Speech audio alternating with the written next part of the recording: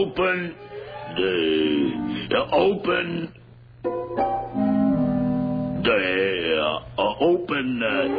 sarsaparilla, open Saskatchewan. Well, here we are, Pismo Beach, and all the clams we can eat. What a way to learn Dutch travel. Underground. Hey, wait a minute. Since when is Pismo Beach inside a cave? I wonder... I just think we should have turned left at Albuquerque. And then maybe a right turn at La Jolla. Well, we can't be too far off. So if we, It's mine, you understand? Mine! All mine! Get back in there! Down, down, down! Go, go, go! Mine, mine, mine!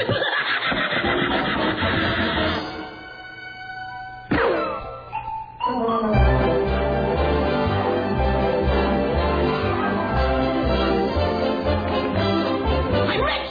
I'm wealthy! Yahoo! I'm comfortably well off! Woohoo!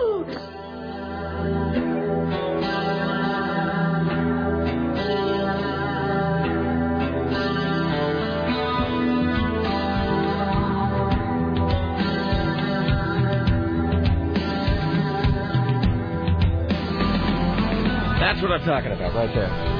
Excellent. Why, hello. It is 8 minutes and 15 seconds after the hour of 11, and this the month of October in the year of our Lord, 2008. Thank you for coming along and making a part of your listening day. We are live from the plushly appointed, yet not overly ostentatious studios of AM 970, The Talker. This, my friends, is the Rick Emerson radio program. Thank you for coming along. That is from Alibaba Bugs right there.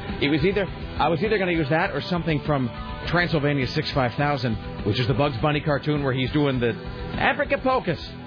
Hocus, hocus. And the Dracula's underneath that brick because Bugs keeps turning him into a bat and then the brick keeps crushing him into the ground.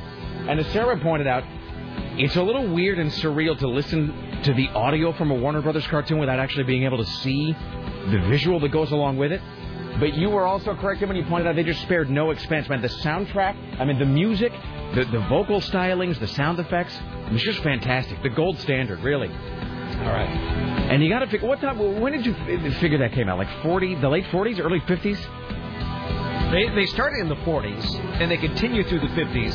So, if you say like 1950, 1952, it's still pretty great that at that point you had animation. You had cartoons, which are still, I think, at that point thought to be for children. Right. They were considered to be for the younger set. And yet they just didn't even care, and they just went all the way out on the limb and just made Daffy Duck a bastard. Just a bastard. They're making things for young people, and Daffy is busy packing Bugs back inside of his hole and covering up with dirt because he wants to... And has that great line where he says, "Since when is Pismo Beach inside a cave?" Which is hilarious. You can also tell that those guys had a real intuitive sense of the comedy stylings that we now take for granted, because when what's his name, Hassan or whatever, is out in front of the cave, and you say "open sesame," but he can't remember it, and he goes right to all of those key comedy words. When he says sarsaparilla, which is funny, sarsaparilla is a funny word. He could have said root beer. I get that start with an S, but he could have said like soda, but he said sarsaparilla. You know why? Hilarious. He could have said, he could have said Sienna, but instead he says Saskatchewan. You know why? We also would have accepted Saskatoon. That's also funny. Anyway. Later on, I didn't have time to get to this. He also says, open septuagenarian, which is wonderful. All right. We are here in beautiful downtown Portland, Oregon. Thank you for coming by. It's 503-733-2970. You want to join us today? It is Wednesday, and welcome to day 12. It is 503-733-2970. 503-733-2970. And I think I speak for everybody when I say that Scotch and Soda by the Kingston Trio makes me want to get loaded right now. It'll find a dark bar and light a cigar and call your dame and tell her you're running late. Become a man in a gray flannel suit. That's exactly what I'm saying, Tim. Head for Madison Avenue. All right, it's 503-733-2970. 503-733-2970. You want to get on board with your comments, questions, clarifications, kvetches, ruminations, ponderings, 2 cents. What have ye? It is 503-733-2970. Richie Bristol standing by, ready, willing, able, and I would say less grumpy today. Because today's 1 week since he quit smoking. He did some chewing tobacco or whatever over the weekend, but no cigarettes for a week. And there was the time when he was, like Monday, he was in real bad shape. He was grouchy. He yelled at Dave Zinn, which is a thing. I mean, you know that yell at Dave Zinn. Dave Zinn is a fine young man. That's what I'm saying. Dave Zinn really is the backbone of this operation. He is the eyes and ears of this institution. You don't want to cross Dave Zinn. He'll kill you. He runs his place, along with Susan Reynolds. That's what I'm saying. Dave Zinn will have you disappeared. You'll end up in a drainage ditch. But anyway, so Richie's he's back on his game today. He's back at about 60%. Not 100%. He's back at 60%. He's above ground today. All right, CNN radio correspondent Lisa Desjardins, who will be doing, by the way, her top 5 teenage moping songs Friday. Day after tomorrow, Lisa Desjardins' top 5 teenage moping songs. I've seen the list. It's genius. I'm sorry, somebody said that I say genius too much. It's exemplary. Or, as they said in the 60s, it's gear. What else do we have?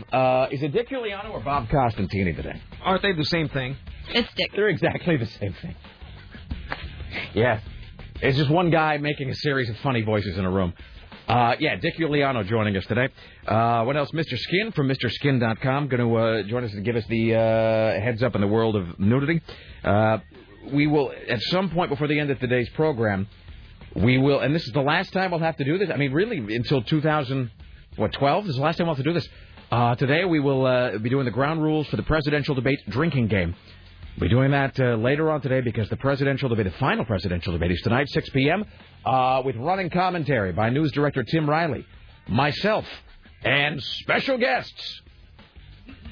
It's just Peter Carlin. But, just Peter Carlin? I mean, I'm sure he's happy to hear it.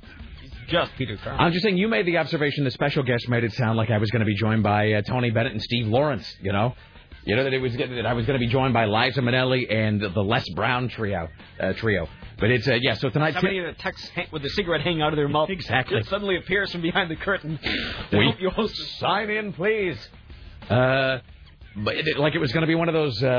I don't think they do this now with the modern late-night talk shows, but like how Carson used... And I think Letterman actually did this, too. They would do those 20th anniversary specials in prime time, where it would be Carson and Ed McMahon in a tux, and then they would just be playing, like, the hatchet in the groin clip over and over and over again. But then they would have, like, Burt Reynolds or somebody, appear with Dom DeLuise, and then they'd spray each other with whipped cream. I don't do it anymore. That's a bygone era.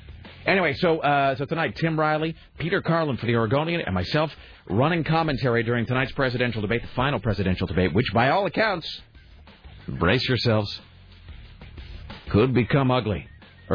So, we can only hope. I've got fingers crossed right now for ugliness.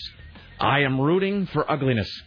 And I know that Sarah isn't, but that's because Sarah, you've lost the fun. You've lost the zeal for this whole thing. It isn't fun anymore. Now it's just getting to all the fights have happened. I'm just like, I just want it to be done. See, but the thing is, it hasn't been fun anymore because it's just been tedious. I'm hoping tonight, full-on mudslinging. Barrels of it. That's what I want. Personal attacks. Slander. Never mind. Defamation. I'm so not going to say what I was thinking. Character assassination. What were you going to say? Character assassination is what I'm rooting for. It could be entertaining. That's the only kind. John McCain works himself up into a frenzy and then has some kind of... An incident? An episode? That would be... My fellow American... Honestly, I think I could see it happening because he's just going to work himself up into a froth. And he's then, not well. And then all of a sudden just be like, ah! No, I'm rooting for strife, discord, and disharmony tonight. I mean, I always do that, but tonight even more so because the word is they could go to the mattresses. Obama has some balls and smacks back. Maybe Obama, but I don't think he will. You can't be mean to old people. That's the thing is you can't be mean to old people, and apparently can't be mean to ladies. Obama won't be mean because he's all he has to do is run out the clock. That's the thing. He just has to, it's like in football. You just grab the ball and just sit on it, man. That's all he has to do is run out the clock. Mm-hmm. McCain is the one who has to really, really take him down tonight if he's going to have any hope of this thing because people will say, well, people have been turned off by McCain's negative campaigning and. I suppose, but the only people who've been turned off are people who weren't going to vote for him in the first place. You know what I mean? It's like, my wife is turned off by it, but she wasn't going to vote for McCain if you put a gun to her head. There's nothing you could threaten to brand her with a red-hot iron, and my wife wouldn't vote for John McCain. That's just the way she is. That's the way the country is at this point. So, by the way, I will say this. Well, I'll save these observations. I have some other observations about tonight and about the whatever. But tonight, final presidential debate, 6 p.m. tonight. 6 p.m. tonight. Wraparound coverage from CNN Radio. Running commentary by Tim Riley, the Oregonians, Peter Carlin, and myself. So we'll do the drinking game for that later on. Hey, speaking of presidents and so forth, we got the Cheney Watch coming today. We haven't had one of those in a long time. No. Cheney Watch today. Grave Watch today. Clown Watch coming up today. Richie, can I announce who we'll be speaking with? Is that confirmed? Yeah. What time? 1:45. Really? Okay, so then, will you help me remember that we got to do Mr. Skin a little early today? All right. Thank you. Richie doesn't sound confident at all. Hey, guess who we're going to be talking to at 1:45 today? Who we're going to be talking to? Tim, do you remember? Remember we were talking We had this discussion earlier. We were, but nobody will even give me a hint. No. No, That was something else. Well, let's stop. Oh, wait a minute. Now I'm really confused. Let's all take a moment. And take a deep breath. Here in a few moments, we will talk about a very, very, very exciting guest that we may have on in the near future. Not today, but in the near future. A guest. It's meaning it's not confirmed, but the likelihood is yes, it's going to happen. That's the likelihood. Yeah, it's always possible something could go wrong, but the likelihood is. Every time I think something is likely. Oh, man, you don't even know. This guest is of such massive... Tim, I wouldn't oversell to you. Like, you've heard Rick and I talking about this morning how you will be excited. You will be flabbergasted, Tim, when we tell you who we may have on the program soon. So, but that's later on. We'll talk about it here in a few. Today, though, 1:45... I don't care if anybody else finds this exciting. We do. Ben Bailey, host of Cash Cab. Yeah! I'm thrilled by that. I love the Cash Cab guy. Every time I go to New York, I try and flag down one of the vans instead of a regular cab because I want to get in the Cash Cab. Totally. You're on the Cash Cab. It's a television game show. My question is, how much of the interior of that cab is CG'd? I don't think any of it. No, I think it's all just the lights on the top. I think those are practical effects. And my other question is, how is it he hasn't been robbed yet?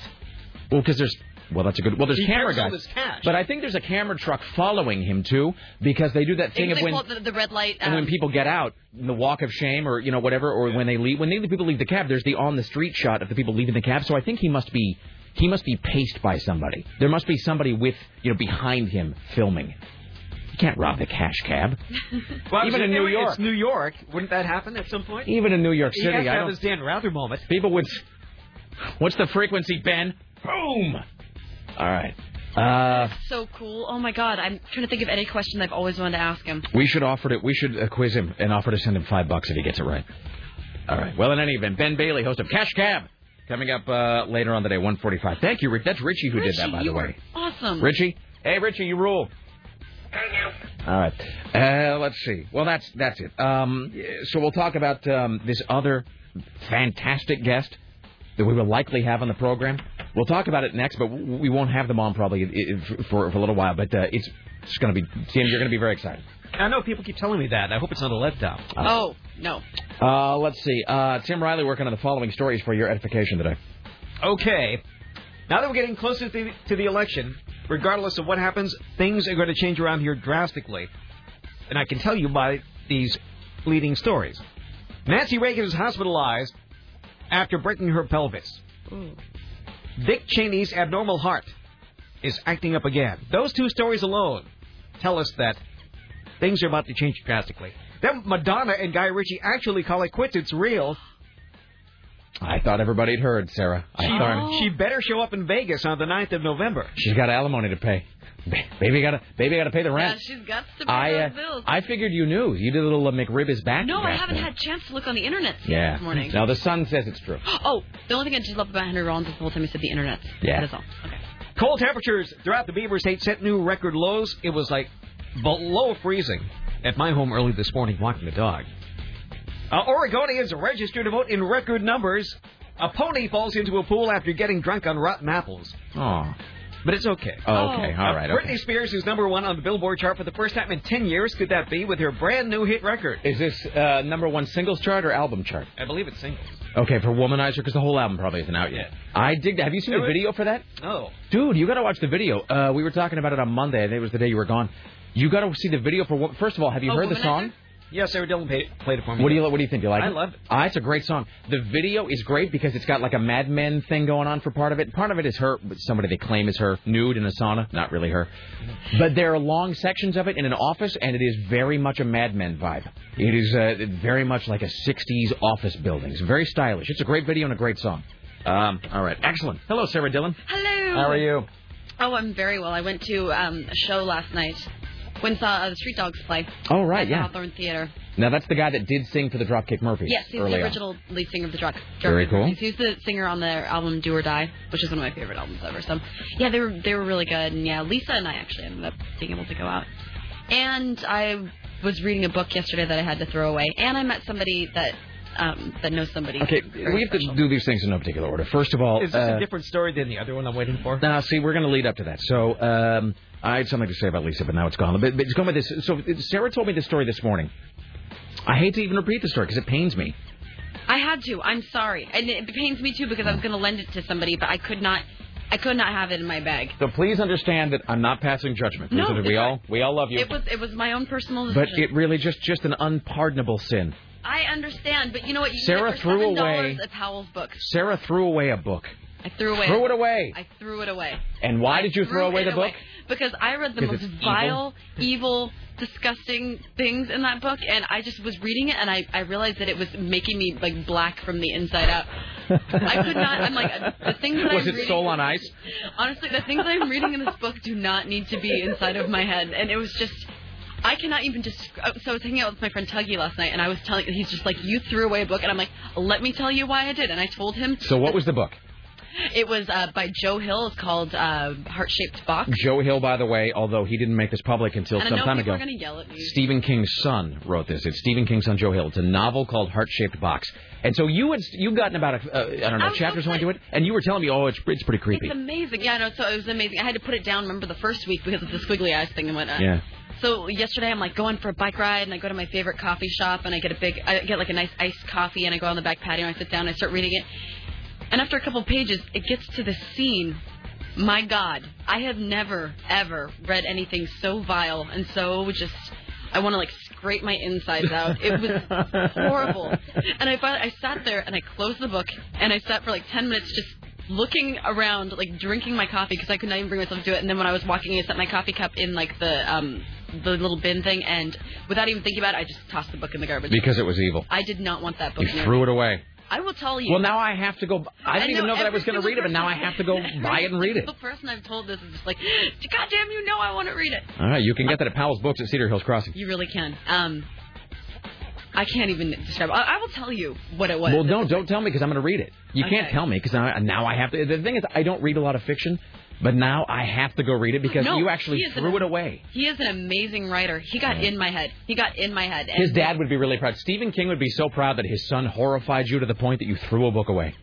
I can't even tell you. It wasn't even the horror aspect of it because this didn't even have to do with the ghost. It was just kind of like... This ghost kind of gets to them and he makes them do all these crazy things. I don't want to know. I'm not going to tell you any specifics, but I'm saying like he makes them do these things, and then this thing is happening, this other thing's happening. He's super descriptive, and I was reading it and I felt like it was bad. I'm like, this is bad. I do not need to read this. It is wrong. It was a thing that should not be. My name is Sarah Dillon. I threw a book away. All right. I'm sorry. Well, that's okay. We all have our moments. Okay, so shall we talk guest? So later on today, we're going to be talking to Ben Bailey from Cash Cab. But... now, Tim, would you like to guess at who our special guest will be in the near future? Let me Hopefully. She said that. Yeah. I will give the broad. I will give the. Well, no, hold on. I will give the broad strokes, and then Sarah can tell you more if she wants to. I will simply say, I got this call from Sarah last night at around midnight, and I was up, was watching The Shield, and we'll talk more about The Shield later on today. But I was watching The Shield. Phone rings, Sarah, and I answered it, and. She's out somewhere, and I said, hey, what's up? And she goes, I have the greatest news in the history of the world. And I said... And I was like, wait for it. I said, what's that? She goes, so we might be able to get somebody on the show, Rick. And I said, who? And she goes, as a guest on the show, we might be able to get... Wait for it. Wait for it. Wait. And then she told me, and I went, no way. And she said, yes. So as it turns out, Sarah has a good friend who is very good friends... Well, not a good friend. She's a new friend. I just met her last night. You have an acquaintance? Yes. Who is very good friends with someone we would love to have on the show. So now, Tim, would you like to begin guessing? Is this a male or a female? A male. Is he in the world of the entertainment business? Yes. I would say so. Is he a comedian? Not intentionally. No. Yeah, not intentionally. Has he been in a recent motion picture? No. I don't believe so, no. About how old would this person be? 40s? Yeah, I'd say like late 40s. I would say mid to late 40s. Mid to late 40s. I don't know. Now, here's the thing. We could let you continue guessing. We could reveal it. We could have the audience guess. What would you like to do, Tim? It's your call. It's worth it, Tim. It's worth it. Let the audience guess. All right. Let's we bring should the people into this. Do we have time to do that, or should we break? Oh, we have time. Okay. Time in the world. 503-733-2970. 503-733-2970. And we're giving something away this week, but I can't remember what it is. Hey, Richard, do you know what we're giving away this week? All right, thanks. I think it might be that Filmation Superman Adventures thing, but I'm not entirely. Well, we'll find something for you. It's 503-733-2970. 503-733-2970. We'll just take one random caller here. You will play 20 questions to try to identify this mystery guest, a person who may be joining us on the program sometime in the near future via an acquaintance of Sarah's. And if you correctly guess in 20 questions or fewer, you will win, I don't know, something. I think it's Filmation Superman DVD Adventure, but I'm not entirely sure. It's 503-733-2970. 503-733-2970. I will say that when Sarah told me last night, my first response was, shut up! That's actually what I said, because I thought because I didn't think it could possibly be true. All right, I'm just going to take, Richie, I'm going to take a random caller here. I'm going to wait for the lines to fill up. And then I'm going to take a random caller. I'm going to close my eyes, pick up one of the lines. Hold on. Waiting. One more. Got to wait for one more. Waiting. And, all right, here we go. Random call being picked up by me now. Hi, you're on the Rick Emerson Show. Are you ready to play 20 questions? Sure. Okay. I'm really into it. All right. So here's the thing. Sarah... knows someone who may be able to obtain a guest for us. We have already said this person is a male, works in the entertainment industry, not a comedian. In his 40s. Mid to late 40s. Go, sir. You have 16 questions, 16 guesses. Okay. Is he into like adult film? No.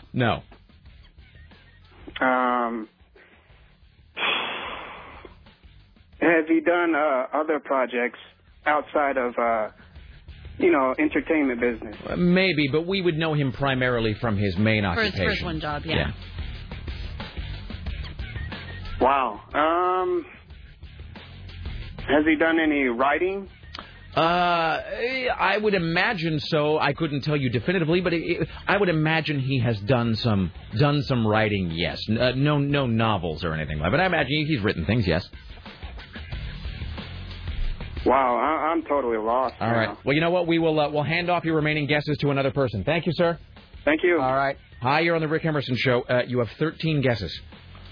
Is he a singer? No. Is he an actor? Not to my knowledge, no. 11 guesses remaining.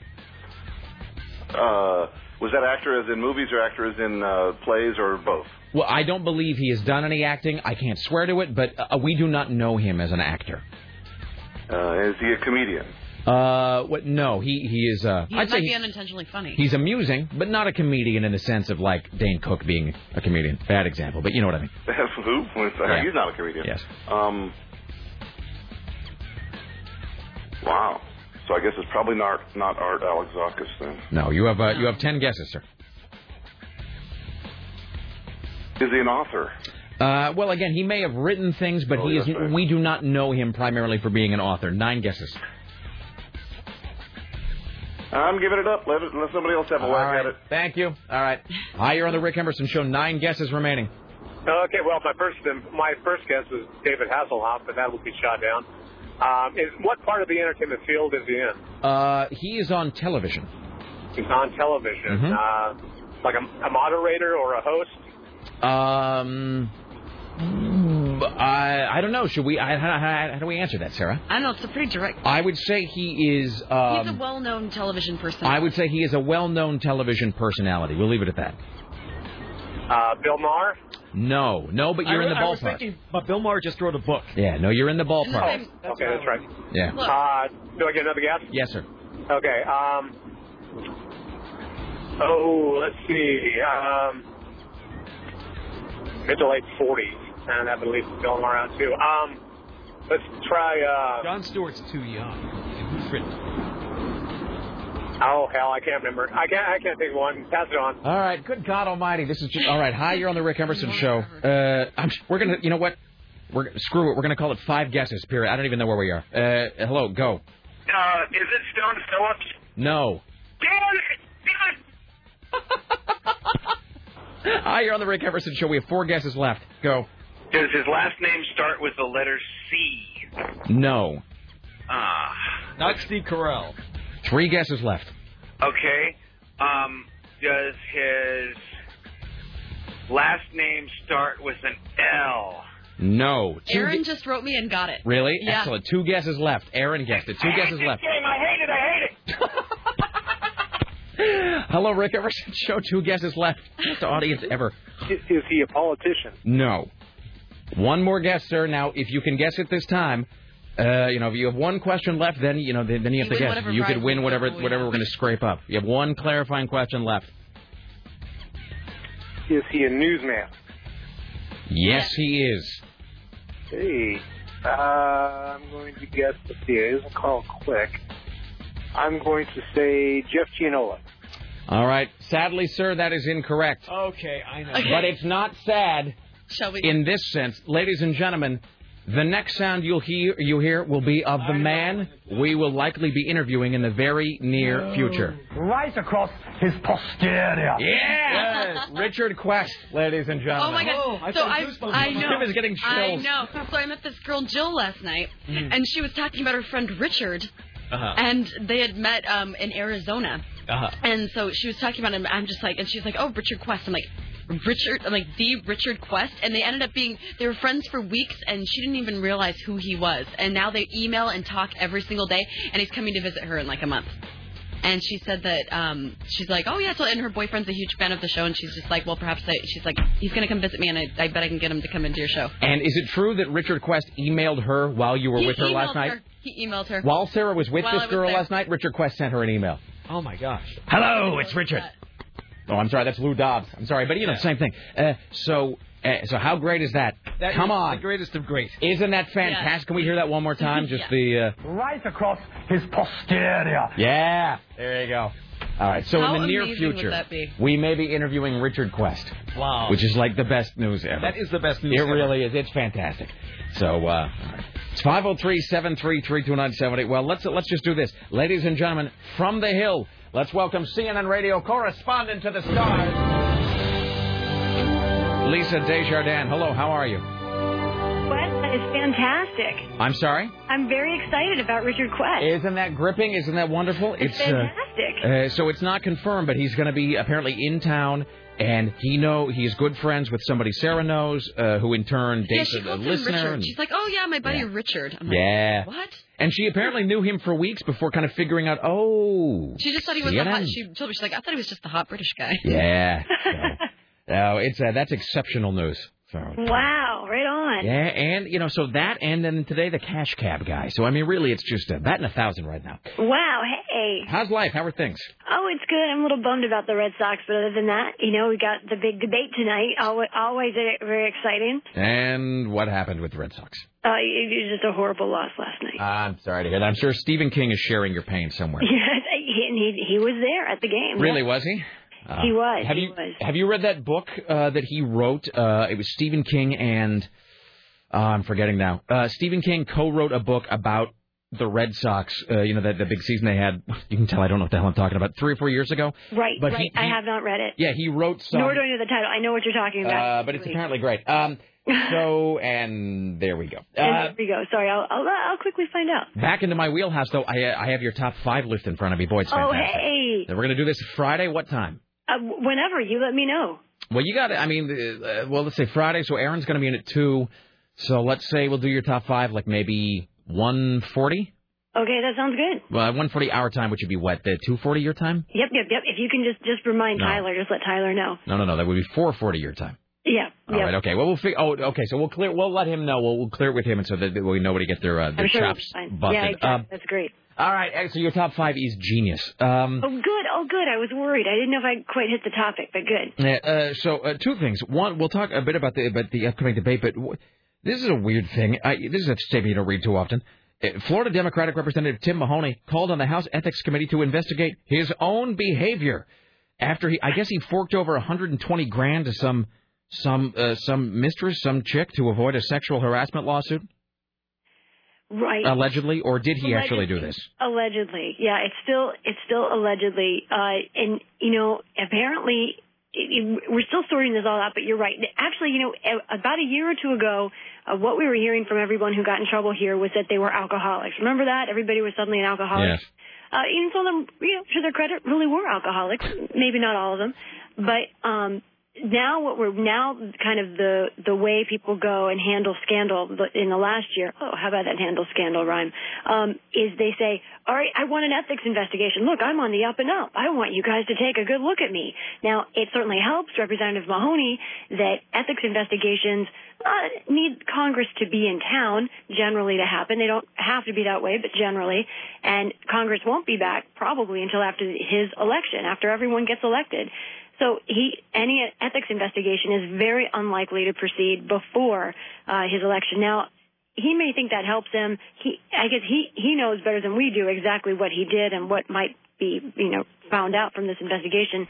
But it could also hurt him because obviously voters in his district not really loving the sex scandals, and even really the accusations here could be enough to just get him kicked out of office. But basically, he has admitted to doing something that hurt his wife and daughter, but he said our private business is our private business, and he would only say that in some way the allegations are false. But one of his former staffers' lawyer is saying essentially that he did pay her off $121,000 so that she would not file a lawsuit against him.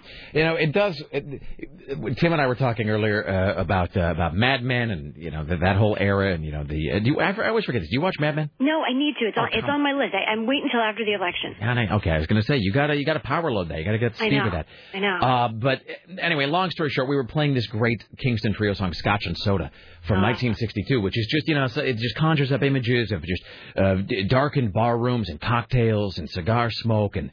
And the man in the gray flannel suit throwing back a few belts with a dame, and honey, and you hear, and when you read about things like this, and you say, the people in that state not really loving the sex scandal right about now, you do sort of look back, and I mean, it's kind of old hat at this juncture to talk about JFK and Marilyn Monroe and whatever.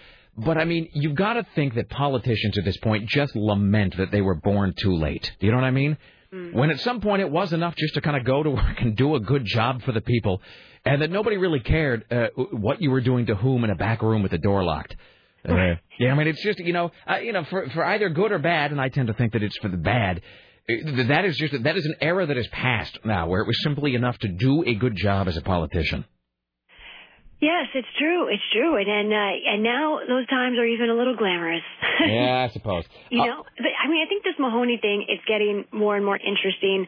Mahoney is arguing basically that he was trying to protect himself from this potential lawsuit and that he didn't necessarily do anything wrong there. We're not quite clear on everything he's saying yet, but it seems through his lawyer that he is admitting that he paid some money to this woman, right. but he's kind of saying no, he didn't want this lawsuit. Meanwhile, now there's allegations of a second affair that he may have had. ABC's working on that story, and so are we. So we're waiting to see. It does not look good for the Democratic congressman who took Mark Foley's feet. And then of course that's of course just the horrible perversity of the entire thing, if you pardon the pun. But I mean, he was the guy that as you said, just a 1-2 punch, right there. Florida, And then for tonight. Here's a dumb question. What can John McCain possibly do tonight to pull his fat out of the fire? Well, I think the people around him are folks who like to throw grenades. And we know that John McCain has described himself as someone who also likes to throw bombs on occasion. But I think that has not worked so far. I think that all of the William Ayers stuff is already kind of out there in the consciousness, if not in specific. And I just don't know. He's got a very tough decision to make. And I think my colleague Dana Bash, I think, called it right, that the McCain camp does like to make decisions last minute. And I have a feeling they're still on the fence over just how hard he goes after Obama. I don't think that going on the attack will help him. His base wants him to. Sarah Palin wants him to. I don't think it will help him. I think we've talked about this before, I think the smart move for John McCain tonight would be to start off and say, listen, there are a lot of things I can bring up about Senator Obama's past, and I think they're significant, but that's not going to help us move forward as a country. If you're interested, go to my website, whatever. But honestly, tonight, and even that he could get criticized for, but even tonight, I think that we need to just move on, and I want to have just a big discussion about the issues. And I think he could gain points if he does something like that, but I'm naive. I'm not a paid political consultant, and maybe that's why. There's two things. One is, speaking of, we were just talking about this sex scandal in Florida and talking about people wishing for a time when when things were a little bit different. You got to figure that John McCain, I mean, obviously he wishes it was 2000 again for a lot of reasons, but you got to figure that John McCain wishes this was 4 years ago or 8 years ago, because 4 or 8 years ago, I mean, he could have just buried Obama with the heirs thing. I mean, it would have been enough. That would have been enough right there, because we were still in that sort of weird cultural hot button state of mind where something 4 like years ago for sure. The allegation of impropriety or having the wrong friends or meeting the wrong guy once in a smoke-filled room somewhere was sort of enough to do you in politically, because everybody wasn't worried about those what are they called, jobs. So they didn't really worry now. So McCain must be sitting there going he must be just looking at the calendar going, come on, can't I? Just trying to 8 years ago, McCain I think had of what Obama has, this kind of outsider mojo. Right. And he completely lost it during many stops along the way, some of which ran through, let's say, Liberty University and Jerry Falwell. Some of them ran through the White House and President Bush. And I think all of those things made independents wonder, who is this guy? Is he really this kind of arch conservative, or is he a maverick, or what is the deal? And I think people started saying, this guy, I thought he was going to do what he thought was right. Now I think he's doing what he needs to do to win. And regardless of what really is happening with John McCain, that's the image that's out there, and that's the problem. He's got to prove to people that he isn't kind of a slick politician, which is what I think people have started to think about him, and that's why he's losing numbers. Hey, do you get the sense, and this is just me sort of, I don't know, taking the cultural pulse or whatever, or listening to what author Andrew Vox would call the whisper stream. Do you get the sense that Republicans are already laying the groundwork to claim that this election is fraudulent or stolen or rigged or something? Certainly they are in any election. Republicans have been good before 2000 at getting ready for those kinds of fights. So there's no question in my mind. Yes, absolutely, they're getting ready to get any kind of legal evidence they can to overturn any part of this election that they can, if they think it will give them a chance to win. If it's a blowout, they'll back down. Sarah Palin actually used the phrase yesterday to campaign stop. She actually used the phrase fraudulent votes already. Right. Yeah. Oh, no, I think they're getting ready. I think that you have to add to that, though, that all of this stuff with Acorn and which is clearly a Democrat leaning, if not Democrat lying down organization, is helping Republicans, and it is not something that Republicans are forcing. Republicans are trying to dig up or paint to be something that it's not. I mean, we are seeing across the country with this organization very serious voter registration problems. Now they say it's because they hire homeless people, former drug addicts, to go out and get registrations, and they have quotas. And so they say, well, sometimes that these guys, in order to make money and to meet these quotas, they may be turning in, they may be filling out these forms themselves over and over again. However, in testimony, in Ohio at least, some of these people have said that they were told to fill these forms out again and again. Now, it's probably a combination of both.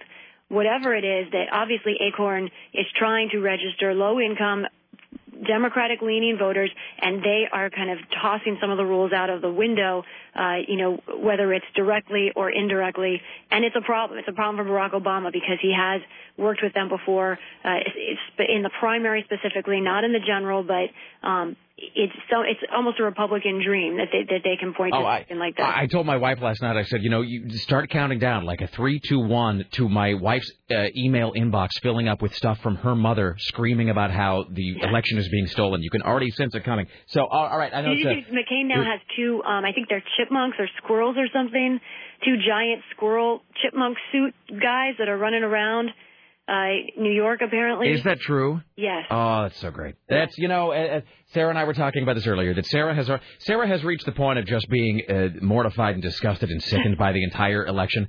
But, I'm happy about the Chipmunks, I think, or whatever they are. I guess one is named Tony Romo, the other is named, I can't remember what the other one's name is. But as I always do, just for my own amusement, if nothing else, I just root for strife and discord, and it's always perversely amusing when I'm not let down. You know what I mean? Forgetting it. All right, busy day, so we got to run.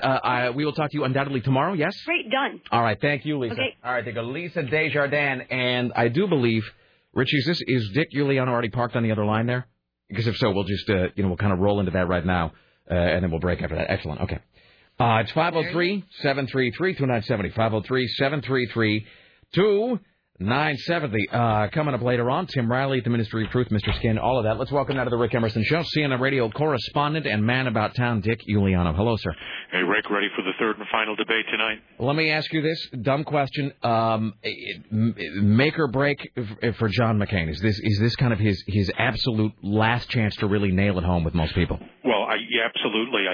Certainly you have to look at it this way. It's his last huge audience, the last big stage for John McCain before the voting in 3 weeks. It's his last chance to strike fire. He's trailing badly nationwide in the polls and in the battleground states. So this will be his largest megaphone, if you will. And if he's going to do anything to make sort of a fourth quarter attempt here to beat Barack Obama, this would seem to be the night that he's going to try to do it. Is tonight domestic policy? What is the thrust of tonight's? Okay, so that's... Yeah, no, you've got it. It's domestic policy and economic policy. And, Rick, both these candidates introduced economic proposals this week. Barack Obama, for example, talking about a moratorium on foreclosures, home foreclosures to give people a break. McCain wanting to cut the capital gains tax and a break for people with 401ks. Things like that. You can expect them to emphasize this tonight. Of course, the questions will be up to the moderator. That's Bob Schieffer from CBS News. Three of them will be seated at a table at the center of the stage here at Hofstra University in Hempstead, New York. And I think you've hit the nail on the head. It is really McCain's sort of last chance saloon, I think. And Barack Obama, I think, will be trying to close the deal tonight. Certainly he'll try not to make any mistakes, Rick, and give the American people the impression that he has the temperament and the intellect and the leadership skills to be the president. All right, my friend. As always, a pleasure. Your expertise and observations are appreciated. I know it's a big day for you. We'll let you go. We will talk to you very soon. Thank you so much, Rick. Thank you. Dick Giuliano, ladies and gentlemen. All right. Fantastic. What a all right, yeah. It'll be a great day. Don't forget, tonight, 6 p.m. Doing a little like, That's what I was doing right there. Okay. 6 p.m. tonight, the final presidential debate, wraparound coverage from CNN Radio, and then running commentary from news director Tim Riley, Oregonian TV critic Peter Carlin, and myself. So that'll be tonight, 6 to 8 tonight, right here on AM 970. Let's take a break. Back after this with Tim Riley. Oh, man, on a day of surprises, we've got one more. So we have Ben Bailey from Cash Cab. He's going to be coming up later on today. So cool. He really is cool. Is he an attractive man? I can't tell. He's a very attractive man. He seems so, but I couldn't quite get a handle on it. One of those guys that I couldn't tell if he was attractive or if he was just sort of unique looking. No, he's a very handsome man. We revealed that Richard Quest may in fact be joining us on the program at some point in the near future, and when we return, I'm going to unveil the greatest thing you've ever seen. Back after this.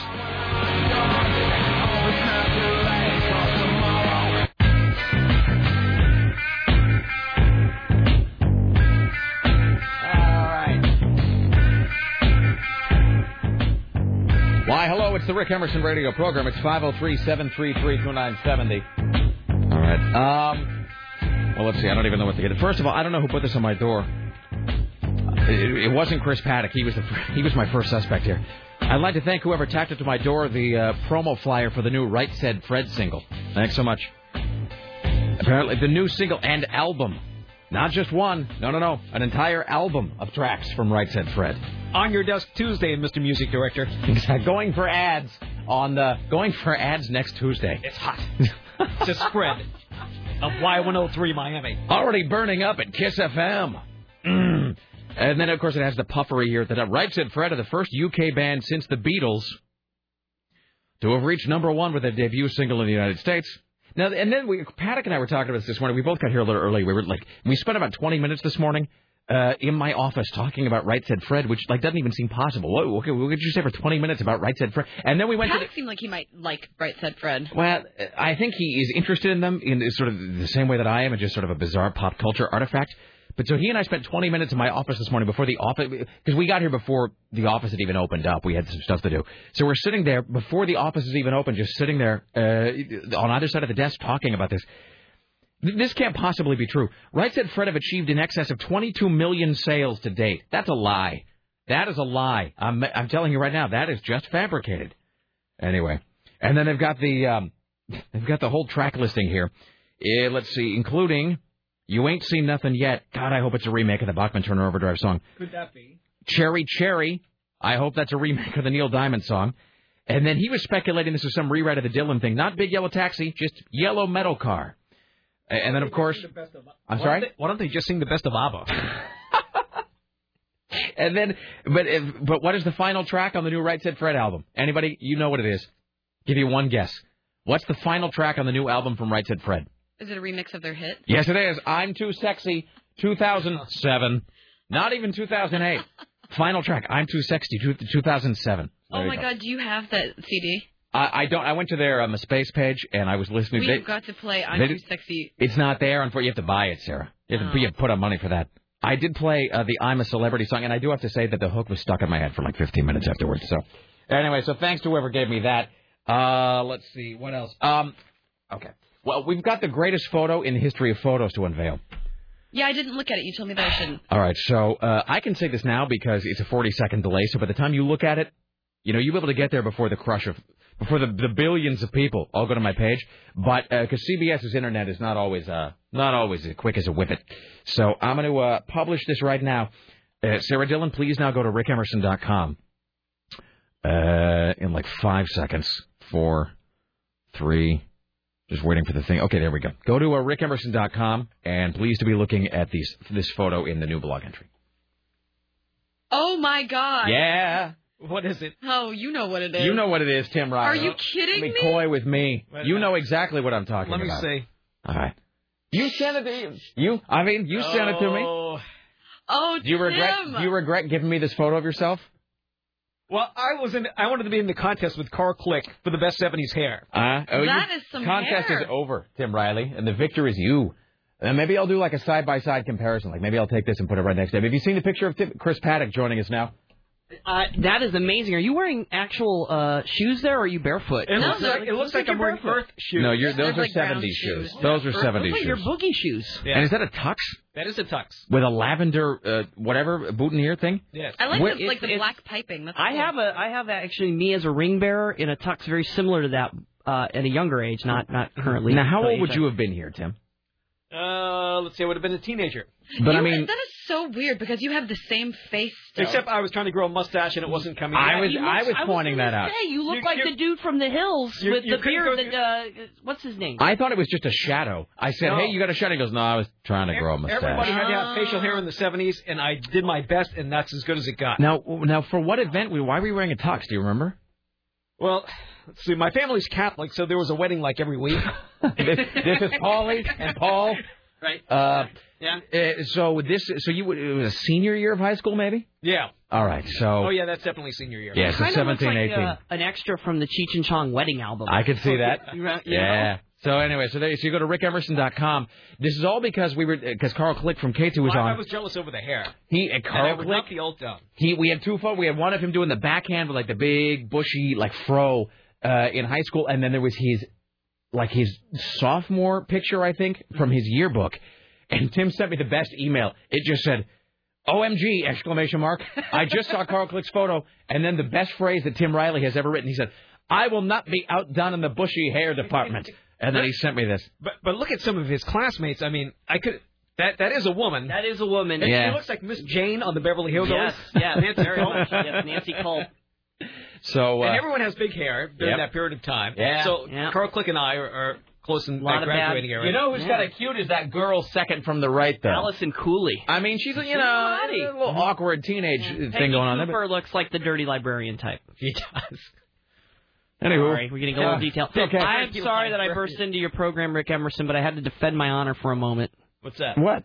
This whole Right Said Fred discussion. It was Sarah. Sarah's the one who. You say that I actually hurt my hand from slamming my hand hard on the table when you said that I might like Right Said Fred. Celebrate their entire Patrick, I catalog. wouldn't put it against you. You know, you're a lover of all music. I can actually feel like I would be name the insulting follow-up to I'm Too Sexy. Please There you go. Don't talk, just kiss. Yeah. All right. I feel like I would be insulting you to not acknowledge But that I you don't. love all music. I would not go on a cruise to watch them or anything. I would not pay money to see them. Although I do want to hear their version of whatever that thing. Cherry. Yellow metal car. Yellow metal. His big yellow taxi in a Japanese style. It sounded like a bad trend. Yellow metal family moving smile happy wish car.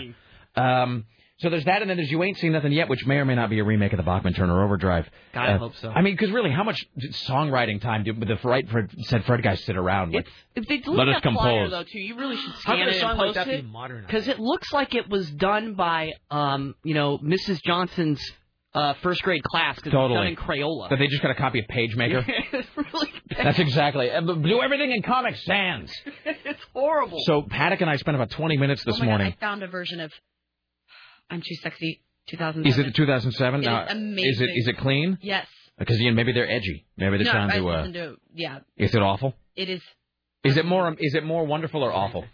I would say more wonderful. Wonderful and awful. Shall we play it right now?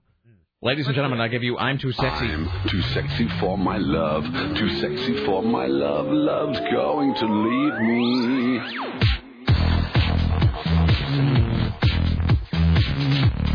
Okay. Got that vocoder. My shirt. They're American distributors in Kansas. So sexy it hurts. I'm too sexy for my man. Wait, now, in what way is this different from the original? I think it's a remix. But I mean, has it just got that new keyboard line? Yeah, and it's got that kind of T-Pain sound to it. Oh yeah. That That sounds like vocoder. Underworld. Yeah. Now it's like all acid house on us. There's Just no need for this. Naked ladies. Yeah, this doesn't need to exist. Don't you think they would change the lyrics and update it or something? It's just something? exactly like, I'm too sexy for my Crocs or something, like throw in a pop culture reference. I would never use gay as like an adjective to describe something, but my God, he's wearing the gayest shirt I have ever seen. It's like a button-up shirt, but it's missing this front portion, and it's like a little bow tie hanging down. Well, now, we were talking about this morning. I think for the last few years anyway, these guys have had a really sweet gig. And you know what they've been doing is they have a standing gig as the performers on some of the gay-themed Carnival cruise lines. Good for them. Which is, that's like money in the bank, man. Is it Rosie's That's cruise the or best is it job something different? That's the best job you could possibly get. That's so, big. Anyway. I won't make the joke I made earlier. Sorry. So if you'd like to... thank you. Yeah, you're welcome. So if you'd like to, buy this, the new single and album, which I believe they're both called I'm a Celebrity, which they have trademarked. You can get that, I guess, at rightsaidfred.com. It's called I'm a Celebrity, but then it's they've trademarked the phrase. I'm a celebrity, like I'm too sexy. They probably trademarked that. I wonder if they did. Well, we were playing this single in my office this morning. We were playing I'm a Celebrity, which does, I have to say this, it does, you should play it if you can. Okay. Where are you at? Where are you at, Sarah? I was at the YouTubes. If you go to, I can't believe I'm saying this. If you go to myspace.com/rightsaidfred, no one has ever said that phrase before, by the way. I'm the first person who's ever said that. If you go to myspace.com/rightsaidfred, I do think if it's the first single in that new funky player window thing that MySpace has.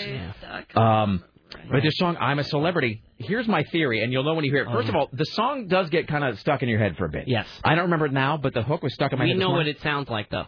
But I have this theory that this I'm a Celebrity single, that they made it because they wanted to have something they could pitch as a reality TV show theme. Ooh. That's why they've trademarked it. Oh, like I'm a celebrity, get me out of here. Exactly. That's why they trademarked it, and that's why they released this, because they're angling for some of that TV dollar. Good, smart marketing. Thank you, CBS buffering. That sounds like my computer. That is your computer. In your face, Tim Riley. I'm not playing anything. Here's your problem right here. Look at a picture of a cat. Here it is. is how Paddock and I spend our morning. You guys are just sitting in there listening to Right Said Fred. What are you doing today? Let's not talk about it. I'm a celebrity, a 5-star fame junkie. I binge, then I diet, I vomit on the quiet. Edgy lyrics. Role model you see. I'm a celebrity. We're all bouncing back and forth in the lamest fashion. It's attacking like Lindsay Lohan. So, can't you see them pitching this as a reality? With my 50 minutes, it's all about me. This is the hook, I think. My life, I dream about it day and night. I'm looking forward to I'm a Celebrity 2008 next year in 2009. We'll go out on that joke. Chris Paddock, ladies and gentlemen, at the Ministry of Truth. Tim Riley. It's time for the Rick Emerson Show's new news hour, only on AM 970, The Talker. And now, from the Ministry of Truth, this is Tim Riley. News breaking now. Oil has settled at $4.09 lower. It is now just $74.54 a barrel, the lowest level in more than 13 months. So apparently they're trying to pacify the electorate. Here's the thing I wonder about when they talk about this, the price of oil and so forth. When they keep talking about the price of oil, I always, that doesn't mean anything to people. When they say the price of oil has gone down, nobody ever really knows. In other words, I don't know what that means. I don't know how much is too much to pay for oil. They ought to just cut to the bottom of the page and just say the price of gas or everything. Sarah, if they say, look, the price of oil right now is $84 a barrel, is that good or bad? I have no idea. Neither do I. No one knows. So, I'm not going to mention it again. I'm just saying Tim, because you're smart. The average American, the average knucklehead, and I'm in this regard, I am an average knucklehead, I have no idea what is a reasonable price for a barrel of oil. I don't know. So when they say the price of oil today is $92 a barrel, I have no idea if that's good or bad for me. Should I dumb it down? Yes. The answer to that question is always yes. Ollie is buying you oil.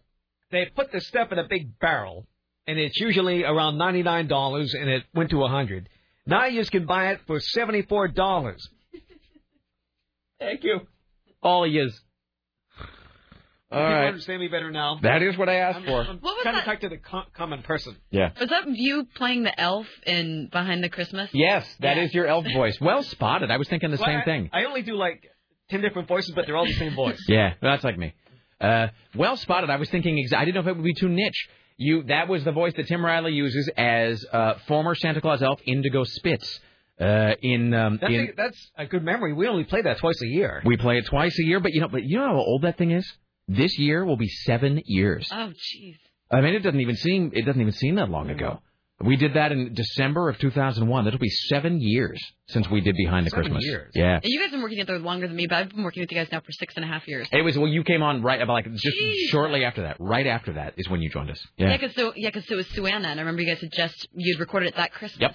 Yep. That's the only reason you're not on it is it was just a few months too early for that.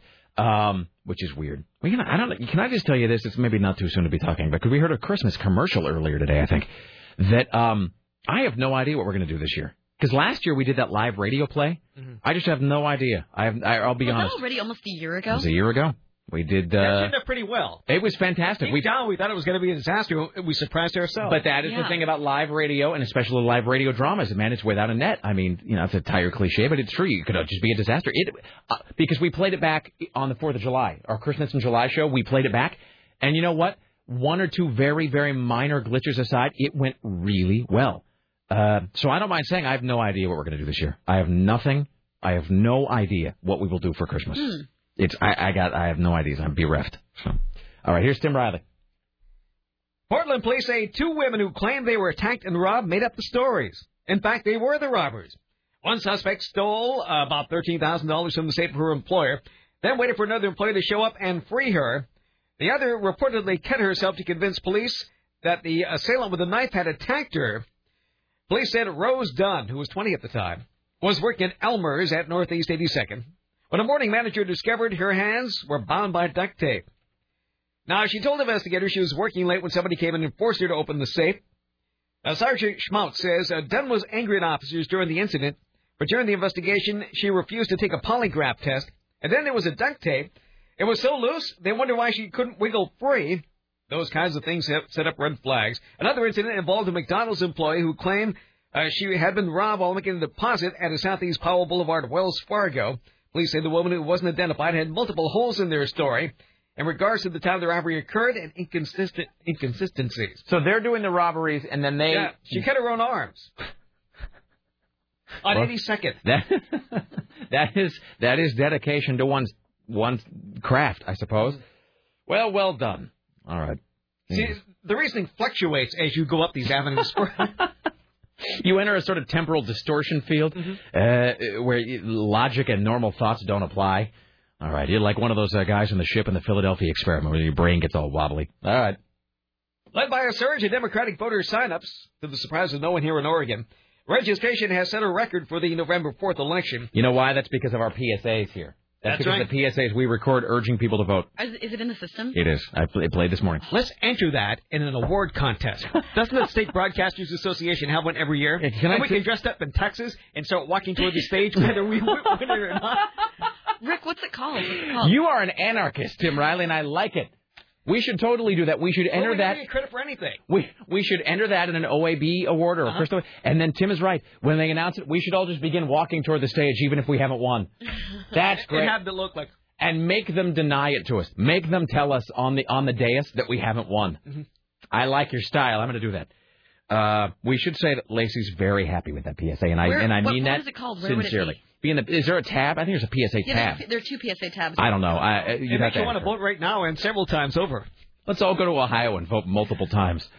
Lacey is very happy with that PSA we recorded. Put all the feeling into it. And if you haven't heard what we're talking about, there is a 30-second public service announcement running that features the voices of Sarah and Tim and myself. All my lines got cut, so I have one line. Well, it was an awkward length. It was, it was too short to be a 60 and too long to be a 30. Lines got cut? Yeah, I only Rick's like, oh, no, take out that line with Sarah. Take out that other line with Sarah. Because we did it as fast as we could. In the background. And it was still like 38 seconds long. So I was cut Sarah's lines.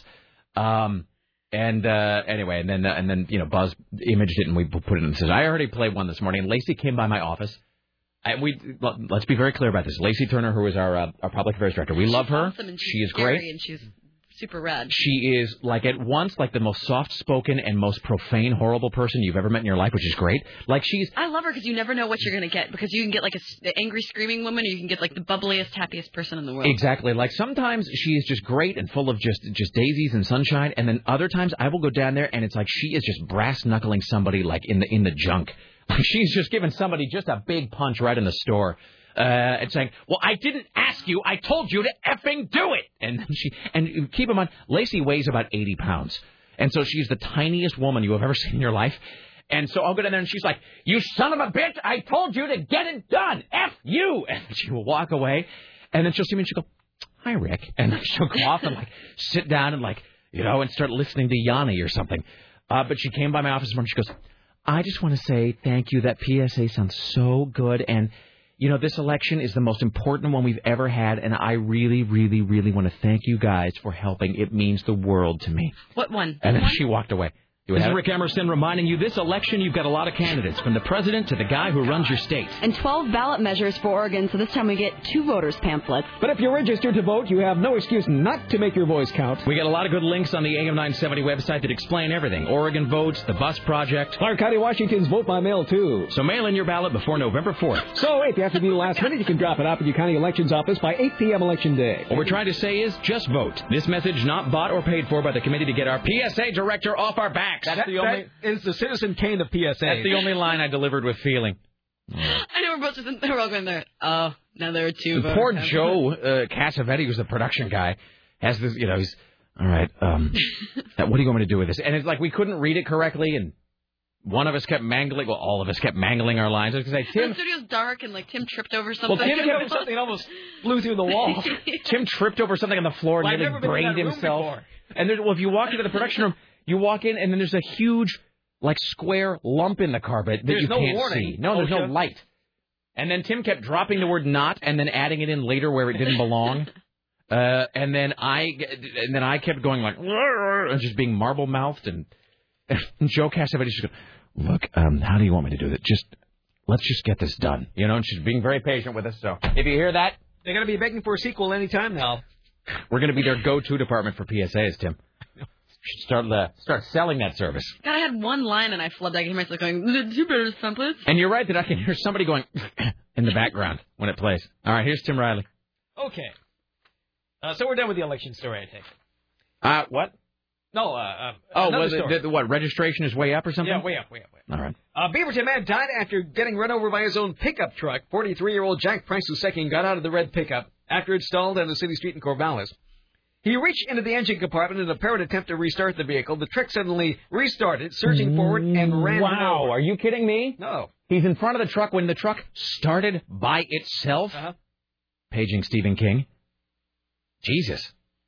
All right, So I'm just picturing Emilio Estevez looking into a gas pump. Mm-hmm. Oh, that's creepy. It is creepy. That's how it starts, with trucks starting by themselves. Actually, it is not. It starts with your blender and your garbage disposal. Nancy Reagan has been hospitalized in Los Angeles. She broke her pelvis. She's 87 now. She fell at her home last week. So they're just discovering this broken pelvis all of a sudden? Maybe the maid only comes in every other week. So she breaks her pelvis last week, and they bring her into the hospital today. Mrs. Reagan? What? Hello? Yeah. Nancy Reagan looks like the Queen alien in the Aliens films, and you all know it's true. All right.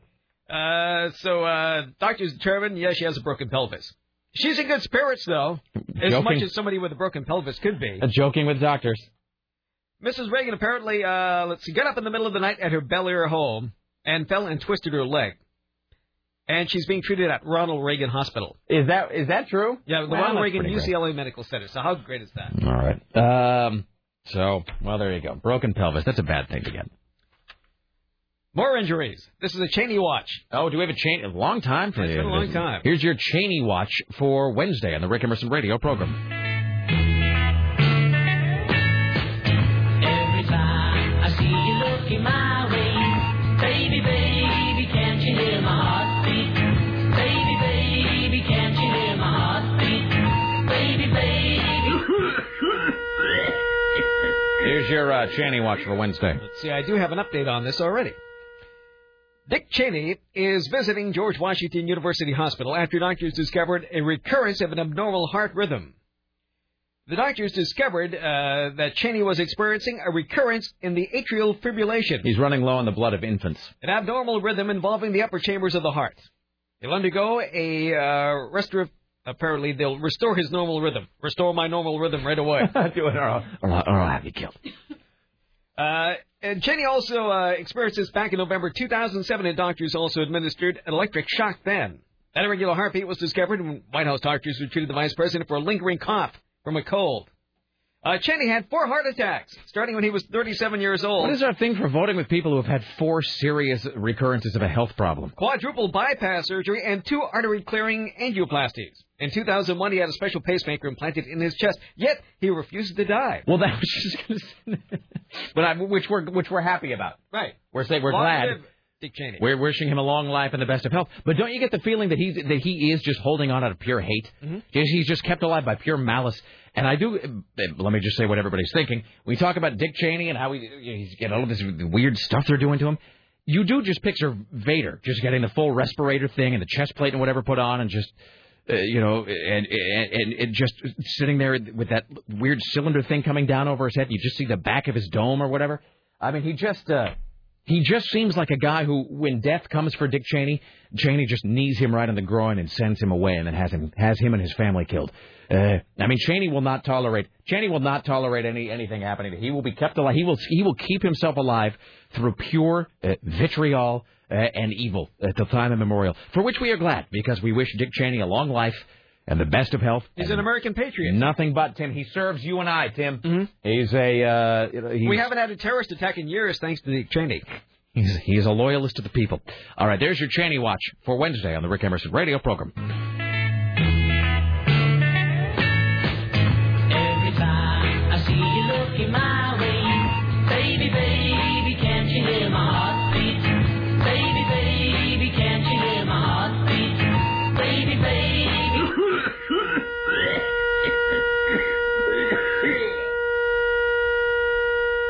A British tabloid is reporting that Madonna's marriage to Guy Ritchie is really, truly, finally over.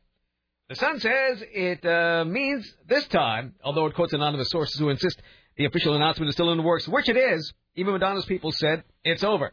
The pop diva and her movie producer hubby, you hate that word, have apparently had more than the usual amount of squabbles in the amount of time that one gets. Well, she seems so easygoing, though. Mm-hmm. Well, she's never home. Madonna reportedly wanted to wait until she wrapped up her current U.S. tour, but Richie wanted out by Christmas. The couple put on a good face for the public this year, lying over and over again. Madonna came to the premiere of Richie's film, Rock and Rolla, and he wished her well at the launch of her Sticky and Sweet tour. But then, okay, now, we were talking to Nina Parker from TMZ about this yesterday. So, but Madonna had some movie premiere on Monday in New York, right? Yes. Does anybody know what this movie is? It's like the Filthy and Stinky or something. The Filthy and the What was it Stinky. called? I don't know. I know nothing about it. The old dirty sock. I don't know. I know it has something with filthy. Bag Full of Suet, starring Madonna. I have no idea. I don't. I have no idea what that would be. I guess she made it on like $300. Madonna's $300. Seriously. Madonna and her $300 film. $300. I don't know. I don't Filth think and that's Wisdom. true. It's called Filth and Wisdom. I read it. Okay. It must be true. It was on the internet. And so, but this is the thing where, like, Guy Ritchie didn't even come to the. He didn't even come to the premiere, right?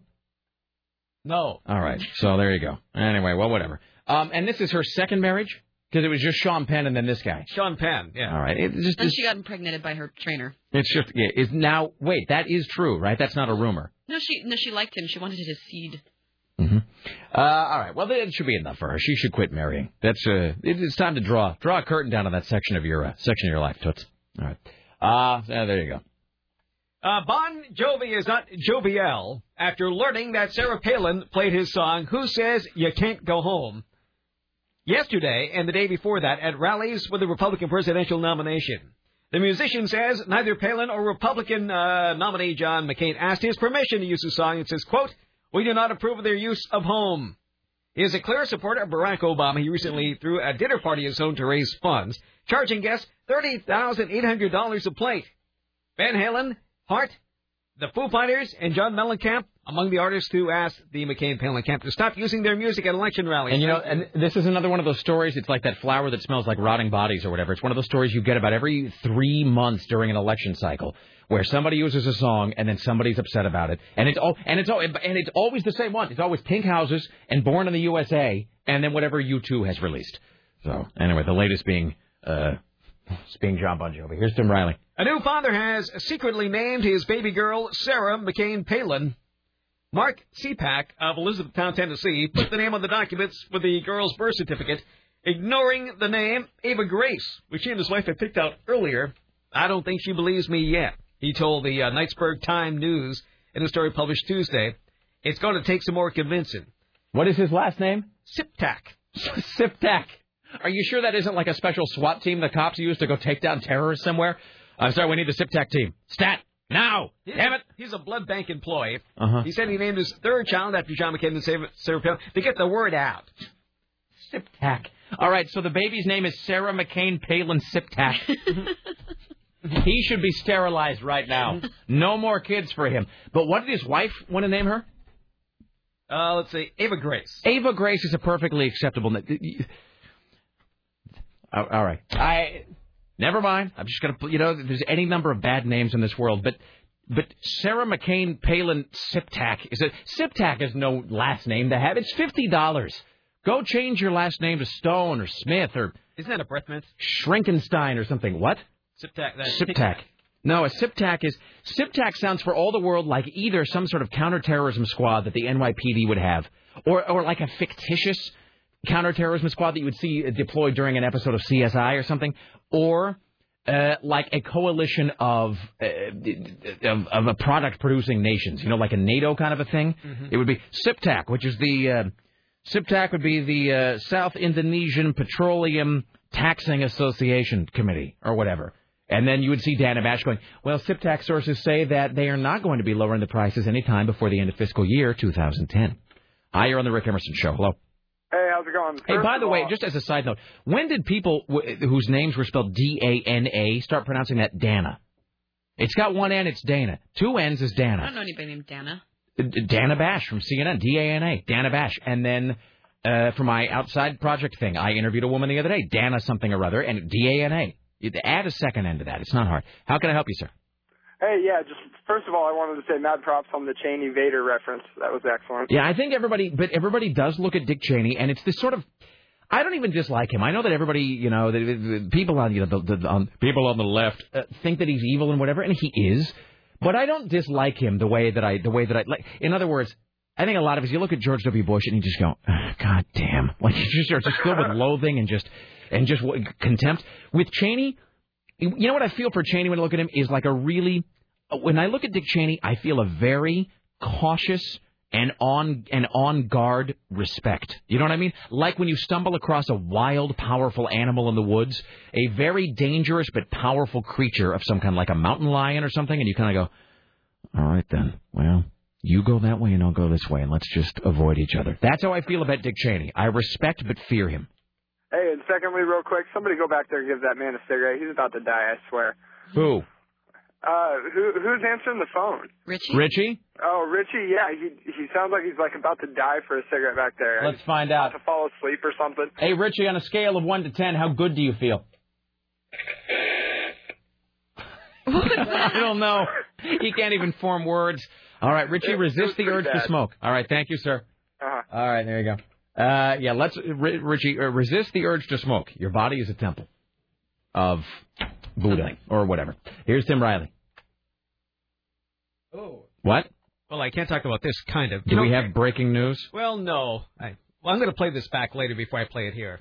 Apparently, Kira Phillips, remember her, who called her brother-in-law a control freak when she left her microphone on when she went to the ladies' room? Wait, no. Oh, right, from CNN. Yeah. Oh, she's hot. Well, apparently, she called a Republican contributor the C word on the air twice.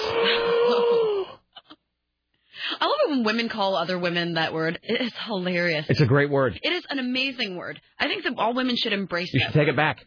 Oh, I say it all the time. It only offends you if you let it. That's what see, there you go. That's what I'm saying, sir. Why can't more people be like you? Well, then you wouldn't be as special.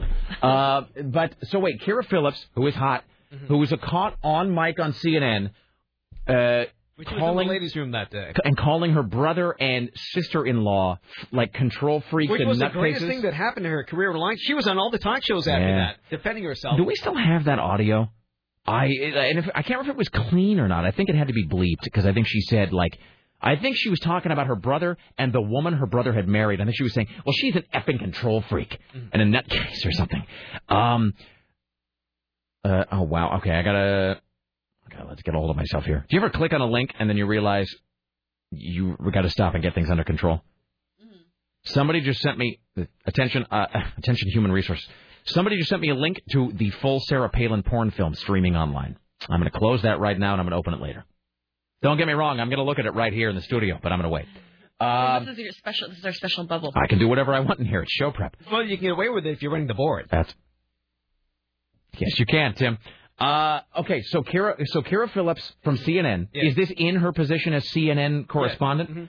She is caught allegedly on camera, or on mic anyway, calling a Republican contributor. So this is during a stop set? It looks like it's during an interview. I'm looking at. Why would she have said the C word during an interview? That doesn't make any sense. I know. Where did you get this story? I got it from Perez Hilton. All right. Well, during the break we'll figure this out. Yeah, let's do it during the break. All right. Get the C word out of here. Here's Tim Riley. How cold is it?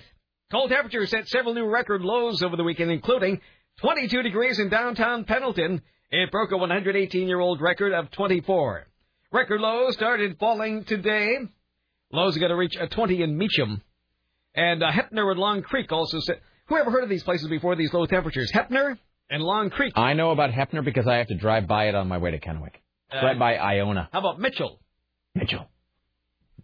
Let's see. Pendleton again. So Pendleton is not Mitchell.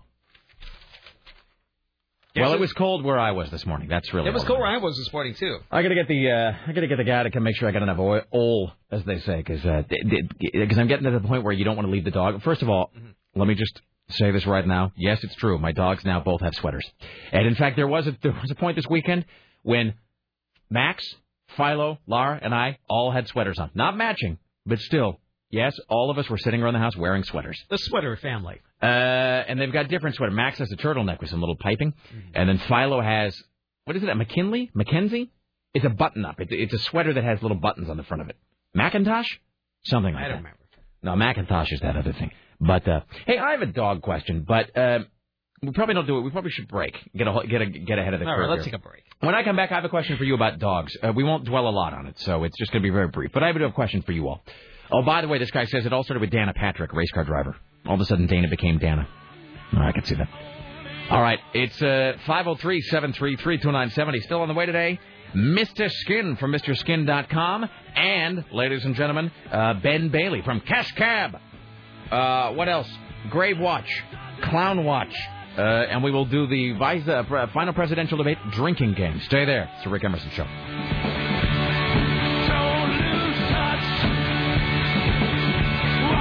Still in my office. Gosh, Michael, I am kind of the president. And I have no problem with that, but it is just a title, remember? You know, just doing this to appease the stockholders while they scrutinize me for Dad's crimes. Hey, look, Dad may have illegally built some homes in Iraq, which is kind of not cool. But, that's why I've got a business model that I think is going to restore the image of our company. We're going to build a second model home. That's great. Can I announce it to the board? Gee, it is my business model. I mean, if you had a business model, then by all means, you go in there and do your little Tell you what dance. we're going to do. Rock, paper, scissors for it. No, I'm not. 1, 2, 3. Paper covers rock. It is a rock, though. She'd beat everything. There's not a lot of logic to it. It's kind of like on a boat with women and children first. I mean, what should they... Before I forget, I'm buying a company boat. Sorry? That morning, Job had gone to a boat show where he saw something he wanted. Hello. Hi. What a beauty. Thank you. I met you. Well. Job flirted with her for a while and finally asked for a number. Digits. I'm sorry, I don't give it out without a firm offer. Oh, I'll make you a firm offer. Unfortunately, she wasn't flirting. Here again, please. The C word. You're not getting a boat. 1, Nope, 2, not gonna do 3. Paper covers rock. Fine, but rock sinks boat. Michael? Mom, I'm right in the middle of something. Get rid of the C word. I'll leave when I'm good and ready.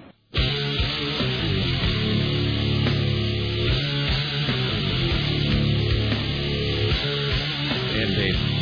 Why, hello, it's the Rick Emerson radio program. It's 503-733-2970. Upon further reflection, I think we're not going to play that Kira Phillips cut. Yeah. Although it's hilarious. And in case you want to know how our effed up government operates, because people are... let me pull up a chair. Two things. So we got this guy, two guys actually. So one guy who's writing some term paper, some thesis on something or other about radio, and so he's going to come and interview us for whatever reason. And she's going to talk to us, and and Susan and get whatever. And then, but I got some other email yesterday, 2 days ago, somebody who's doing a whole essay, something or other about about what you can, about what they call censorship on the air, what you can and cannot say. So anybody, by the way, who wants just a weird window into that, we were just listening to this Kira Phillips cut that Tim had teased before the news. Now, are you going to post that somewhere? I'm thinking about it. I can, or is it on YouTube? It's on Perez Hilton. Is it a YouTube video? I don't think I could. I wonder where I could find it. Anyway, but it is CNN anchor pundit Kira Phillips getting ready to introduce or to talk about a GOP consultant. Is that the thing? Yes. So how do I put this?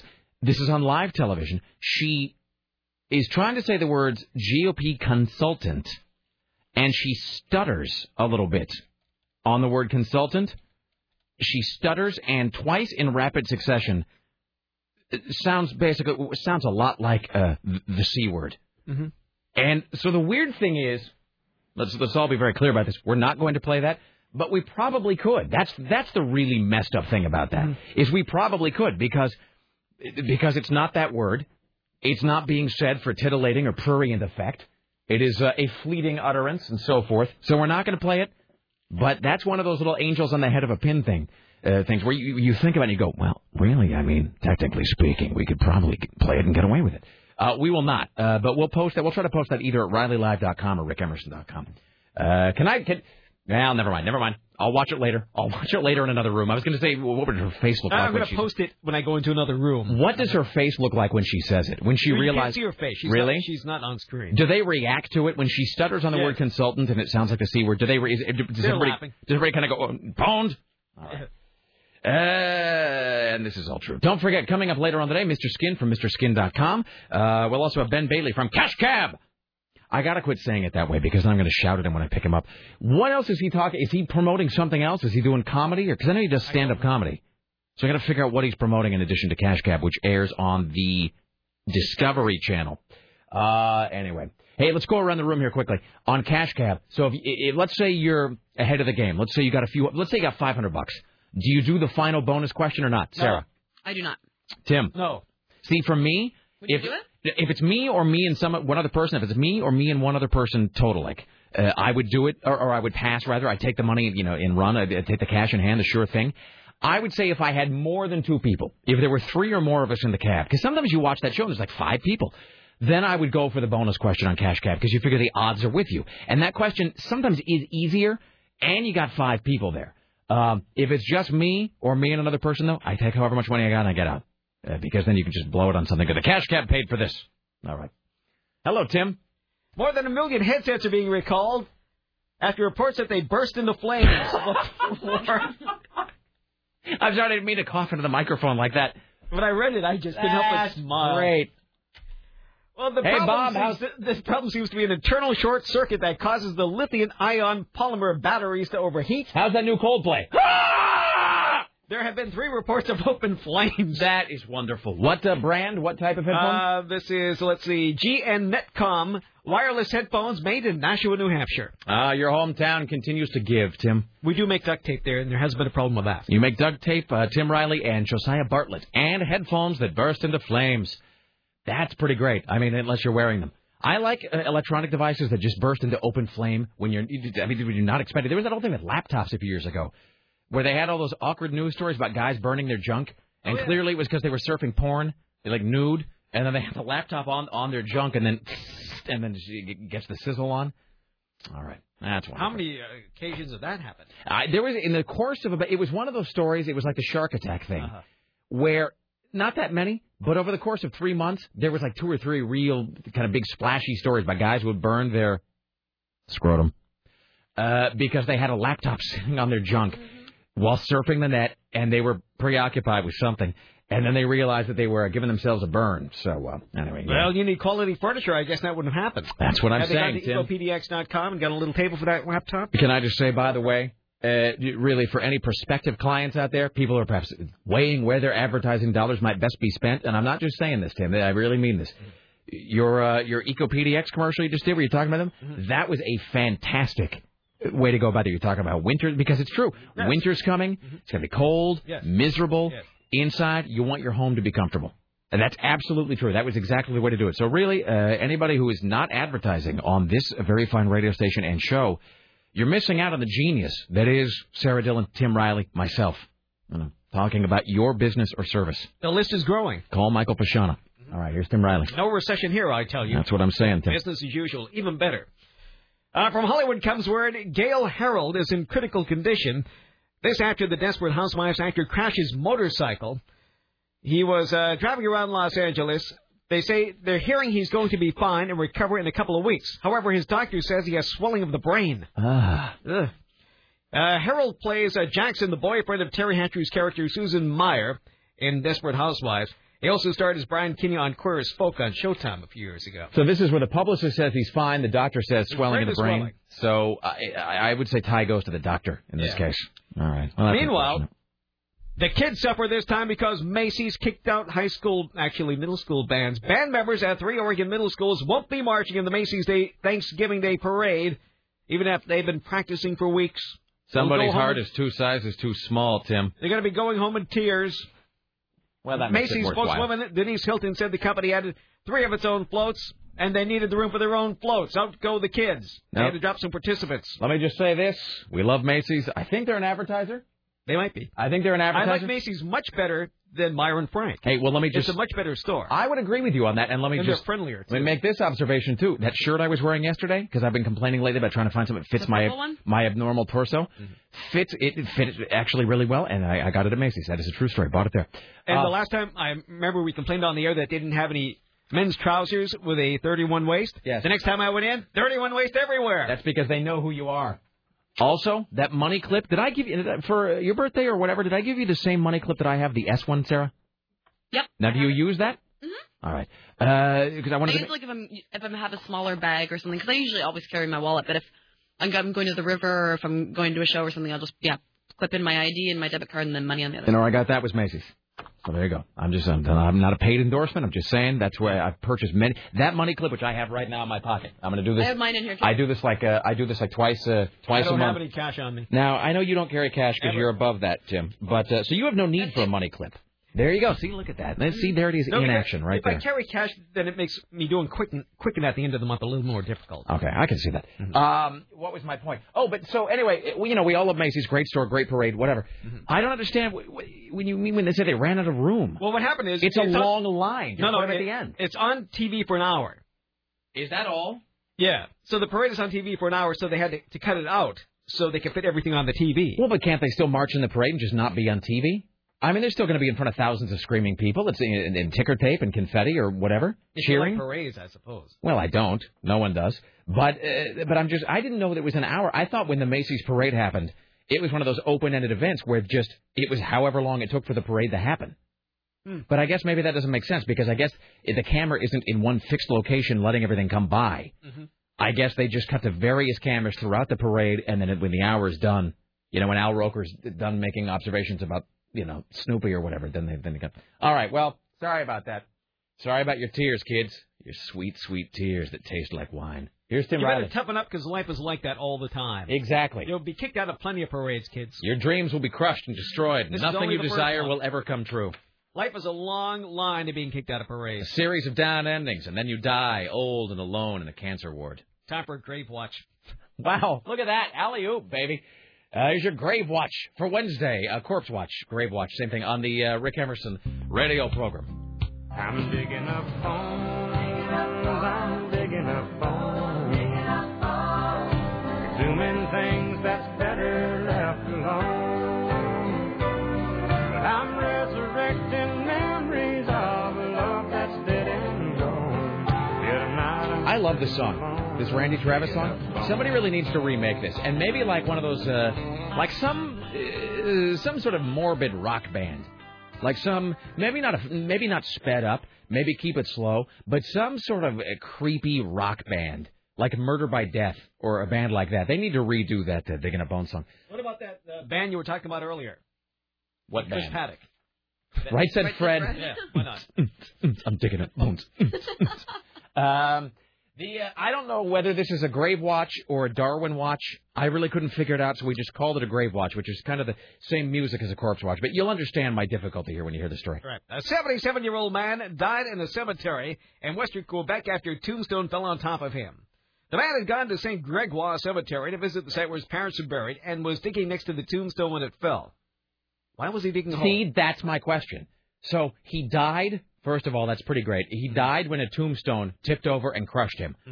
I mean, so like one stop, no waiting. But then why was he digging? It appears that he moved the stone and was digging a hole around the foundation when the concrete block fell on his back. Yeah. Family comes back from the dead. Another visitor to the cemetery noticed an apparently abandoned car on the grounds at the corner of the street and called police after 7 o'clock. Officers searched the cemetery for the car driver and found the man under the gravestone. Paramedics pronounced him dead at the scene. Are you just picturing like little cartoon shoes sticking out? He was digging the tombstone up, and then it fell on him? Well, I'm unclear, because now do they have a picture of it?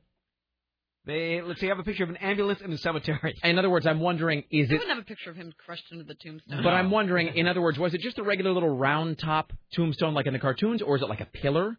No, it seems like an ordinary gravestone, but they are heavy. I guess that's true. But I mean, he's 77 years old. So I'm trying to figure out why he would be digging, though. That's my thing. Is like he goes to the cemetery to visit his family. Why is he digging? And he must have... And see, but here's the other thing. Wait, I mean, it sounds like something a teenager would do, digging up skulls to make methamphetamine in. Not a 77-year-old man. I guess. Because my other thing is, okay, if it's just a regular tombstone that's like, say, 2 feet high, I don't understand. I mean, unless it tipped over and pinned him, and then he died from being pinned. Because my whole thing is, it doesn't seem like it would be high enough or tall enough to fall over and kill him. And, in fact, it seems low enough to the ground, it would be really hard for it to tip over anyway. Maybe he was a short man. There's something weird about this story. It seems like it had to have either been on a hill or he was in some sunken area, or maybe it was a pillar that was really tall. Because I'm picturing him going out like Ed Harris in Creepshow. Where he's laying there and then, right there. So, well, in any event. So there you go. So we're going to call that a grave watch. There's your grave watch for Wednesday on the Rick Emerson Radio Program. I'm digging up bones. I'm digging up bones. Exhuming things that's better left alone. I'm resurrecting memories of a love that's dead and gone. Yet tonight I'm sitting alone, digging up bones. You're listening to KCMD Portland, the home of quality. Here's Tim Riley. More bad news out of Wapato, Washington. Boy has died. What part of Washington? Wapato. Oh. W-A-P-A-T-O. I'm sorry. I didn't realize it was a sad story. I was It's making a sad story. dumb pun. I'm sorry. A child died after being hit by a fallen widescreen television at his home. The police say the boy had stopped breathing by the time officers arrived at the house. He was pronounced dead at Yakima Valley Medical Center. The autopsy shows the boy died of a basal skull fracture. The TV was 37 to 40 inches wide. How old was the kid? It says here 4. Oh, that sucks. Mm-hmm. All right. Well, I'm sorry. I didn't mean to make a pun about that. Here's Tim Riley. Well, that's all right. Let's do a clown watch. Creepy. It's watch. All right. Here's your clown watch for Wednesday on the Rick Emerson Radio Program.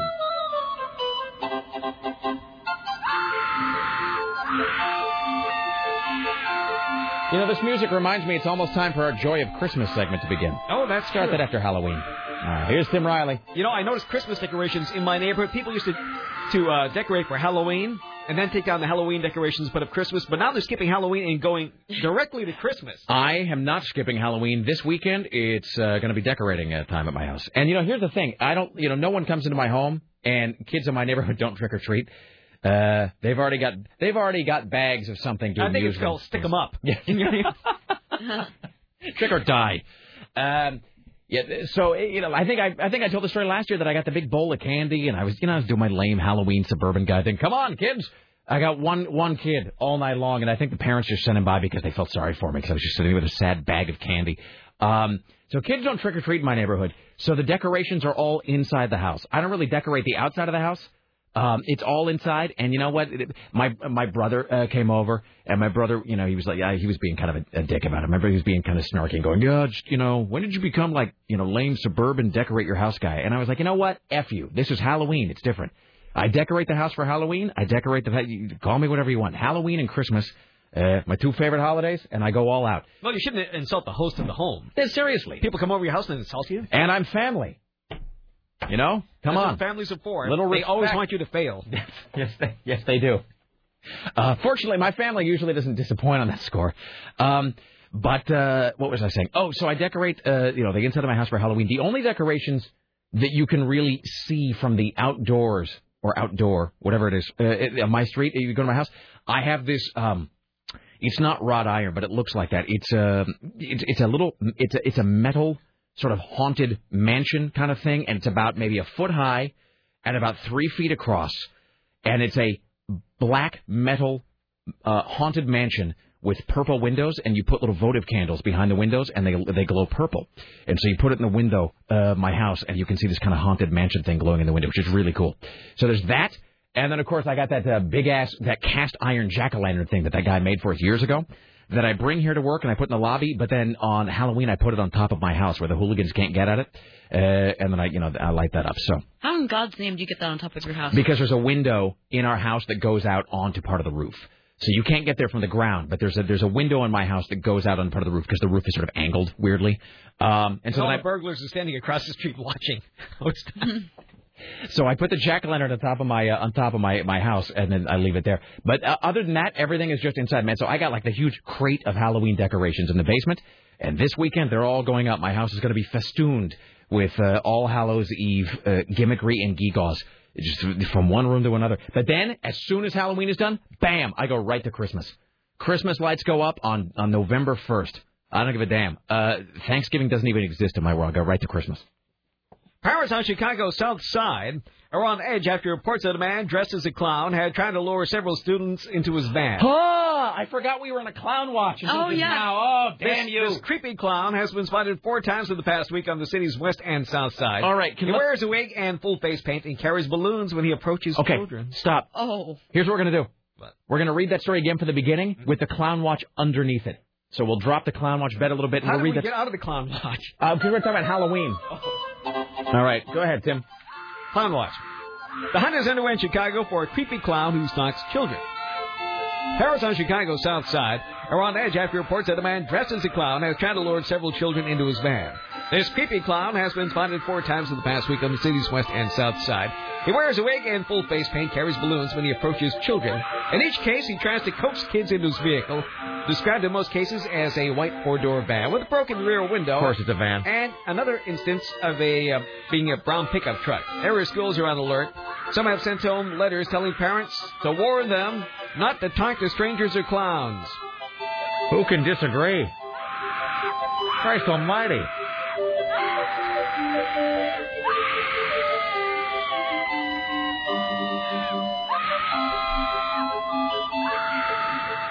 That is your Clown Watch. Jesus. We now continue. I mean, I guess I should have expected when you said, creepy Clown Watch. Wow. In Chicago, you know why that has special relevance for Chicago. You know why that's especially terrifying? Because Susan Reynolds comes from there? Well, also that. Because Chicago, of course, home of John Wayne Gacy. Oh, yeah. Who dressed as Pogo the Clown. The evilest clown of them all. We could do... Wait, are there top 5 evil clowns? John Wayne Gacy, Pennywise. I think that's it. Well, this guy. Yeah. I think that's it. I don't think we could do 5 evil. Oh, the clown from Poltergeist. Mm-hmm. Wait, John Wayne Gacy. Are you talking about... you said Pennywise from It, right? Pennywise, the clown from Poltergeist. The clown from Poltergeist? You've seen Poltergeist. Yeah, but I don't remember a clown. Really? Oh, the doll? The doll, and it has the arm that stretches out. I'm not afraid of... I'm afraid of clowns like everybody is. I don't have coulrophobia, though. I'm not... my friend Lee that I went to high school with, she had... And we thought she was joking. We thought, and do you ever do that, too, where somebody has a phobia and you think they're just kind of screwing with you, and so you subject them to it? You're not really afraid of spiders. Let me shove your face into a box full of them. And then you realize, they really weren't screwing with you. They really do have a terrifying, incapacitating fear of whatever. Lee had this fear of clowns. And we kind of thought she was screwing with us. And then one of our friends put a huge clown doll in her locker at school one day. Oh, that's horrible. Well, we thought she was just being kooky about it. Kind of like, well, I don't really care for spiders. So she's like maybe you don't care for them, but we didn't think it was like a... The people who are afraid of clowns are afraid of clowns. I didn't think it was paralyzing or anything. And so they didn't take her out in the middle of a pond, threw her off the boat in a sea full of clowns. That's the worst thing I've ever heard. I don't even know how you do that. Well, you fill up a pond full of clowns, take somebody on the boat, throw them out. Step 1, fill pond with clowns. Overcome your fear, or you're going to drown with the clown. You're going to drown with the clown. I'm not... Luca Brasi drowns with the clowns. I love the show. But so they stuck a clown doll into her locker at school. I feel like such a bastard even telling this story. I think back to what jerks we were. So there's Lee. I'm just going to my locker. Don't expect anything. And she opens a locker, and can you imagine? There's a clown staring out at you from your locker. I don't know how she didn't wet herself. Jesus. Yeah, we felt so... and then that was when we found out. Because I think somebody found her, and she was just kind of going, clown in my locker, clown in my locker. We felt so terrible. So, anyway, but that's where John Wayne Gacy plied his clown trade to the score of 33. So, Jesus. Sorry. One of my teachers in high school, Miss Swanson, was terrified of clowns. Like, even if someone had, a picture of a clown on one of their... I think it's just people build up these neuroses, too, because, she's just told herself so many years that she's afraid of them that she would get worked up over just a picture of one of them. And it's probably a more prevalent phobia than it used to be because of stories like this, because of things like this in the media. I hate to make this comparison. Please forgive me. It's kind of like that furry thing, the phenomenon where I think people have a latent whatever, and the Internet sort of triggers it sometimes, and it gets magnified because of that. And I think it might be the same thing with this clown business. So... Jesus. Yeah, so John Wayne Gacy, he's the worst clown ever. Yeah, clowns are no good. Well, Alfred Hitchcock had that, he had that great statement like 50 years ago. He said, there's nothing scarier than a clown after midnight. So, damn, that ain't right. No, it's not right. All right, well, sorry, but you had to stay away from strange clowns, kids. All right. Here's Tim Riley. The Dow suffered a deep drop immediately after the closing bell on Wall Street, ending 738 points down on the day at 85.73. The Nasdaq had a miserable day, closing 151 points lower at 1628. The S&P 500 closed at 907, a loss of 91 points. Well, we're just moments away. Well, not moments, but hours away from the debate. We're going to be covering it. I was looking at my watch. Like, I know. Really? Okay. Oh, Tim. I'm so excited. Are you guys excited? Yes. Now, I thought you were not excited. I thought No, you were I was sort of... excited about the last one. I'm excited about this one. And is it because... This is it. Are you that match? Are you excited about it because you're thinking from your perspective? Are you excited because you are hoping Obama just nails it shut? I hope he does. And he Because sews it up. He really let me down the last debate last week. I am hoping, if everyone's already prepping for McCain to just be an evil bastard in this one, I'm really hoping that Obama... He's running out of time to be evil. Yeah. Yeah, I hope that Obama just stands his ground and doesn't take it. See now, at the risk of opening an unpleasant can of worms from the past, this is the whole thing with the Biden-Palin debate. And where people just got all over my... And maybe in Storm, I think Storm probably got the same email. People just got all up in my business over the next day or two. People they give me all kind of ration of crap because I said that Palin really nailed it shut, in my opinion, that she did a better job than Biden. Let's be clear about this. And again, I want to revisit the whole thing, but not in terms of intellect. I mean, she's obviously, a complete doofus. I mean, she's clearly... she has a brain like a tree stump. I mean, everybody knows that that's true. So, but just in terms of bringing the fight to him, Storm and I both thought, and I can't speak for Tim, but Storm and I both thought that Palin did the better job of taking the fight, where it needed to go. That Biden stood there and just sort of took the punches. He did the rope-a-dope, and Biden was just trying to run out the clock on the whole thing. But that Palin kept trying to land body blows. And, I mean, that's the thing in politics. In politics, in my opinion, you are always you're either on offense or defense. There's no middle ground. You are either attacking or you are defending. And in that Palin-Biden debate, Storm and I kept giving it up for Sarah Palin because we felt like, okay, at the least, look, she's dense, but at least she's on offense. And we kept wanting Biden to punch back. That was our thing. Is we kept going like, come on, man, like go back, like smack her around, give her what she's got coming to her. You know what I mean? I mean, she's asking for it. Just give it to her. I mean, she's asking for a fight. Give her a fight. So that is, I think, your thing tonight. And here's the thing. I think you're going to be disappointed. I think you are going to have the same feeling about Obama that Storm and I had about Biden. I don't know. Maybe I'm wrong. I think you're going to see McCain just go after him with one punch after another. No, because I saw McCain do that in the last debate, and it just got so tiring. And I think you're going to see Obama sit there and smile and take it and not fight back. And I think you will be frustrated with Obama the way that we were frustrated with Joe Biden. Okay. Because I think you're going to want a fight that's not going to happen. I think it's going to be a one-sided boxing match. He's been getting poked at so much this past week. Like, he's put up with a lot of crap. He might just be at his breaking point where he can't keep his calm, cool composure anymore. I don't know, but I see, and I don't think that's true because I think Obama is cool, and that's the word that is so. I mean, that's the most overused word with him, but it's accurate. I think Obama retains his composure. Mm-hmm. He doesn't get rattled. He doesn't get thrown, and I think. Maybe this will be good for him if McCain's like spazzing out and going crazy and getting all red-faced and yelling. Now, and this is again, this is an analogy that I use a lot, and an analogy that you probably won't get right away, but this is the analogy of the rope-a-dope, which is the Ali Foreman fight from 1974 in Zaire. And so, real quick, here's a real quick sort of synopsis of this, so you can understand the analogy I'm going to use. So, in 1974, Muhammad Ali was going to be fighting George Foreman, and George Foreman at that point was. I mean, he was just a monster. I mean, he was unreal. They thought he was just unbeatable. I mean, George Foreman, Norman Mailer talked about George Foreman hitting the heavy bag, when he worked out. And those heavy bags, I mean, it's very dense. It's a dense bag. I don't even know what it's in. I don't even know what's in a heavy bag. Is it sand or something? Sand. So they talked about George Foreman hitting this heavy bag and just leaving a dent in it. I mean, he just hit like a mother. I mean, and he was huge. I mean, he was and you think George Foreman now, he's like goofy and, he's kind of, he's funny and he's very, affable. But then it was like George Foreman was a killing machine. I mean, he was lethal. And Muhammad Ali, great footwork, very skilled, agile, not a big man. Muhammad Ali, especially compared to George Foreman. Muhammad Ali, a small man and couldn't hit very hard. And so everybody thought, they're like, this is it. They're like, Foreman is going to kill this guy. And they actually thought, there were people saying that, look, Ali is going to lose, certainly. And not only is he going to lose, he's going to be maimed. Like, he's going to be permanently injured or harmed in some way. He's going to go into the ring. His pride won't let him quit. He won't throw in the towel, and Foreman will kill him. Because Foreman was just a wall. I mean, he was huge. So Ali did this, now obvious, but at the time, completely unexpected thing. Because Ali kept saying, like, I'm going to dance, I'm going to move, he won't be able to hit me. I'm going to be so fast, he won't be able to lay a glove on me. did exactly the opposite. I get goosebumps just thinking about it. And you know what I'm talking about. And even, I mean, you're not much of a sports guy, but you know. Ali did the greatest thing. And it's been, this movie called When We Were Kings shows it. And I get chills just thinking about it. Ali goes into the ring, and he just lays there. He just lays there against the ropes and just lets Foreman just wail on him. And Ali just sits there with his hands up against the ropes, and Foreman is just like, and again, he's just a monster. Foreman is just like, bam, just, and Ali at one point, they caught Ali, I think it was William Plimpton, is that the guy? Not the cartoonist, but the pundit. Anyway, he talked about how at one point Ali is leaning in and he's whispering to Foreman. He's leaning, he's going, George, I thought you could hit. George, what are you doing? This is just like popcorn.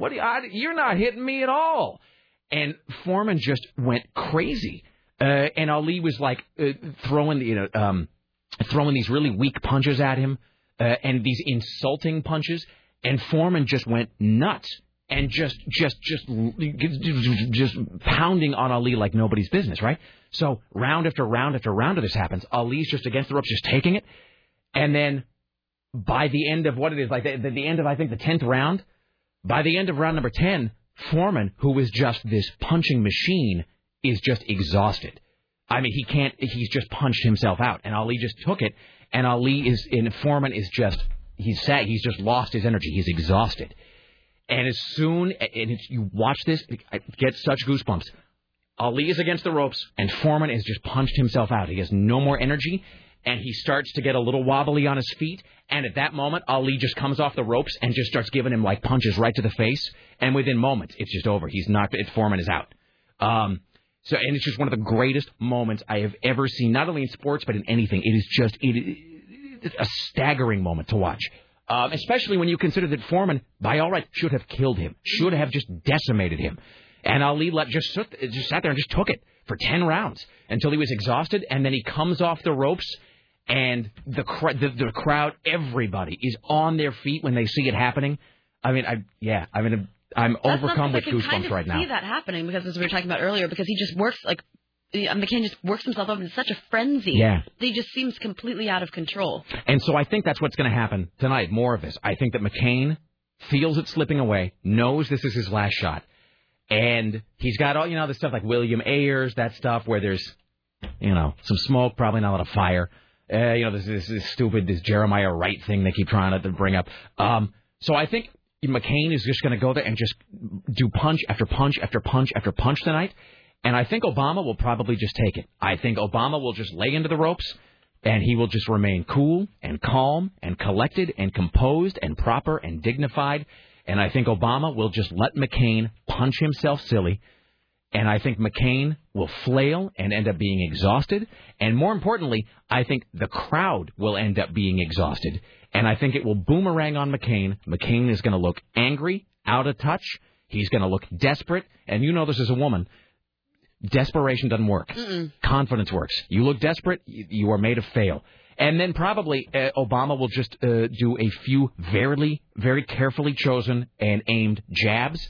Like toward the end to wrap it up. Right. Exactly. He will wait until the very end when McCain has punched himself out, and Obama will land a few well-chosen, very sharp, cutting jabs, and I think that'll be it. And that'll be over. It may not be a knockout for Obama, but I think McCain will defeat himself if he just wears the crowd out with that stuff tonight. That being said, I could be wrong. It could be a full-on brawl, but I don't think it's going to be. I'm so nervous and excited. And let's be clear, I'm hoping for a brawl. I'm hoping for near physical violence tonight. You always want chaos. That's the thing, man. I mean, I really want it to be just a knockdown, drag-out, screaming, hair-pulling, name-calling, mudslinging fight. I don't think we're going to get it, but I'm hoping for that. So, by the way, just a final observation here. Even if you are not a sports fan, even if you're not a boxing fan, because I know people who are into sports who don't like boxing because it's too brutal or too whatever. You must see this documentary called When We Were Kings. About the Ali Foreman fight. It is, like I said, it has almost nothing really to do with sports. It's simply a study of the two men and of Ali's state of mind, and it is worth it for just this fight footage at the end when Ali comes off the ropes and just starts wailing on Foreman. It is just so unbelievable to watch. And they do this really great thing of never, at any point in this documentary, they never show Ali or Foreman as they are today. You never see or hear anything from Muhammad Ali or George Foreman. It is all just archival footage. So you see them and remember them the way they were then, at peak physical and athletic form. And Ali is doing all of that great trash talking, and he's rhyming, and he's just doing all that great Muhammad. I'll shut up about it, but you got to see it. It's one of the best documentaries ever made, ever. When We Were Kings. You got to see that. Top Wall Street executives and Republican Party donors paid $25,000 a plate to listen to Sarah Palin talk at the Grand Hyatt of Midtown Manhattan. Some of the Republicans leaving the dinner are a bit concerned right now. We're real nervous, but we're going to win because we're going to work that much harder because we're nervous. I don't know what that means, but here's another one. I think we are a little nervous. What? What? I don't understand. I guess they're nervous. I think we are a little nervous. About what? We're real nervous, but we're going to win because we're going to work that much harder because we're nervous. Wait, who are these people? These are people who paid $25,000 to eat with Sarah Palin. $25,000. $25,000? Retards. Sorry? And they're a little concerned. They're a little They concerned. raised better than expected, $8 to $10 million. Eating dinner with Sarah Palin. Well, I mean, look, if you're rich and, and you're into that sort of thing, why not? I mean, a month ago, she was eating by herself looking at moose outside her kitchen window. If you have, if you have that kind of money to throw around. Oh, look, let me put it this way. Yes. Let's assume for the moment you had $25,000. Let's assume $25,000. Let's assume, for the sake of this discussion, that $25,000 to you was like $500. In other words, it's a chunk of money, but it's not going to break you. Is there anybody you would pay that much to have dinner with? Right now. Anybody you pay $500, a living, sort of gettable person? Bob Dylan. See, and I thought you would say Bob Dylan. I can totally say it. Tim? Richard Quest. Really? Is that true? I You may not have to pay anything soon, Tim. I know. All right. So, I mean, I can sort of see that. And just one more thing on this Sarah Palin business, because it ties in what we were just saying about tonight and about the Ali Foreman thing, and then we'll talk to Jim Roop, then we'll have more headlines. Still to come, Ben Bailey from Cash Cab. Oh, we just received word that Dick Cheney has just smiled. That's not true. You're lying. It says here he smiled as he was released from George Washington University Hospital. Tim, this is the unreliable media once again. He doesn't smile. He lacks those muscles. They were removed. The other thing is, if you see this When We Were Kings documentary, and again, Norman Mailer talks about this, and where Ali, at one point, when he's in the ring with Foreman, starts doing this thing of, like, throwing these right-hand leads, is I think what they call it, which is, I guess, is a very basic and very amateur type of punch to throw. And when you throw a punch like that, it's insulting because it implies that the guy you're fighting would be slow enough to be hit by it. So Ali is throwing all these kind of embarrassingly amateur punches, and Mailer said that the result was exactly what Ali wanted, which is that Foreman went crazy because Foreman was so angry and insulted by these punches that Foreman went nuts and then punched himself out. Don't you get the same feeling, though, with some of these Palin and McCain supporters, that is what is burning them out, is their anger? They cannot believe they're losing. That's the thing. I mean, the Palin-McCain people, their supporters, I think, are just furious that Obama is just cleaning their clocks. That, I think, is why they've gone so nuts recently and shouting all of these horrible things and this vile crap at the campaign rallies. I think they've just gone. That's a good part of their base, anyway. Yeah, and I think they've become louder and even more aggressive over the past few weeks as they get frustrated, angry, confused, all of the above at like the hosing they are about to receive. Well, it's because most of the Karl Rove stuff always worked. Yep. Well, without for the economy, it would. Let's welcome now to the Rick Emerson Show, CNN radio correspondent James Roop. Hello, sir. Good afternoon, sir. Hello. I'm sorry, I didn't realize you were there. You've been on hold for a minute. I apologize. That's all right. I got all caught up in this Sarah Palin $25,000 dinner discussion. Jeez. Yeah. So, okay, where are you at right now? Driving back from the fire. And so I saw some video of this last night. I was watching CNN, and I mean, you hear a lot of things used maybe too often. They lose their sort of their sort of punch. Phrases like inferno, but I mean, that is unbelievable. That is just an insane lake of fire you guys have got going down there. Oh yeah, yeah. It's as awesome as it sounds. I mean, to watch it, to see the fire behavior, to watch the firefighters start to get a handle on it, then the fire just almost with personality changes its mind and changes direction and can do some amazing things. It's weirder than a tornado. You know how a tornado seems to have a mind of its own? Right. Fire is just like that. It'll destroy one house and skip another one and hit another one. It's really odd. Well, you know, it's like I forget what it is, but there's that sequence in Backdraft, I think it is, where Robert De Niro, whoever is talking, he has that little monologue about fire, and he says, you know, it thinks, it moves, it hates. A living, breathing animal. And it's, you know, and it is one of those moments where you realize in some ways just how puny and tiny we are before the awesome fury that is nature. I'll tell you, it really underscores our weakness when it comes to going up against Mother Nature. Absolutely. It really honestly does. And so, here's a dumb question. Is there anything they can do to stop this, or is it all just containment? Well, it's nowhere near contained yet. One fire, the one that started on Monday in the San Fernando Valley, that's 70-80% contained. The Cesson fire, which is the fire that started in Porter Ranch, it's always windy in Porter Ranch, man. It's always windy. But it started there on Monday about 10:30. That thing, they did do a good job of keeping it from running in the mountains, running down to the ocean. But it's only about 20% contained. And the only reason why they have any work on it at all is because the wind has stopped. The wind has died down, which get the helicopters in there and the fixed wing in there to get in there and drop water and retardant ahead of the flames. Otherwise, man, they'd still be chasing that junior down the hill. Here's a dumb question. How far away from that fire do you have to be before you feel the heat? In other words, you get out of the vehicle, you're walking toward, I don't even know how you get to where the fire is, but, I mean, how far away can that heat be felt? 75 yards, maybe. See, that's... Three-quarters of a football field, you can definitely feel the difference. Ugh.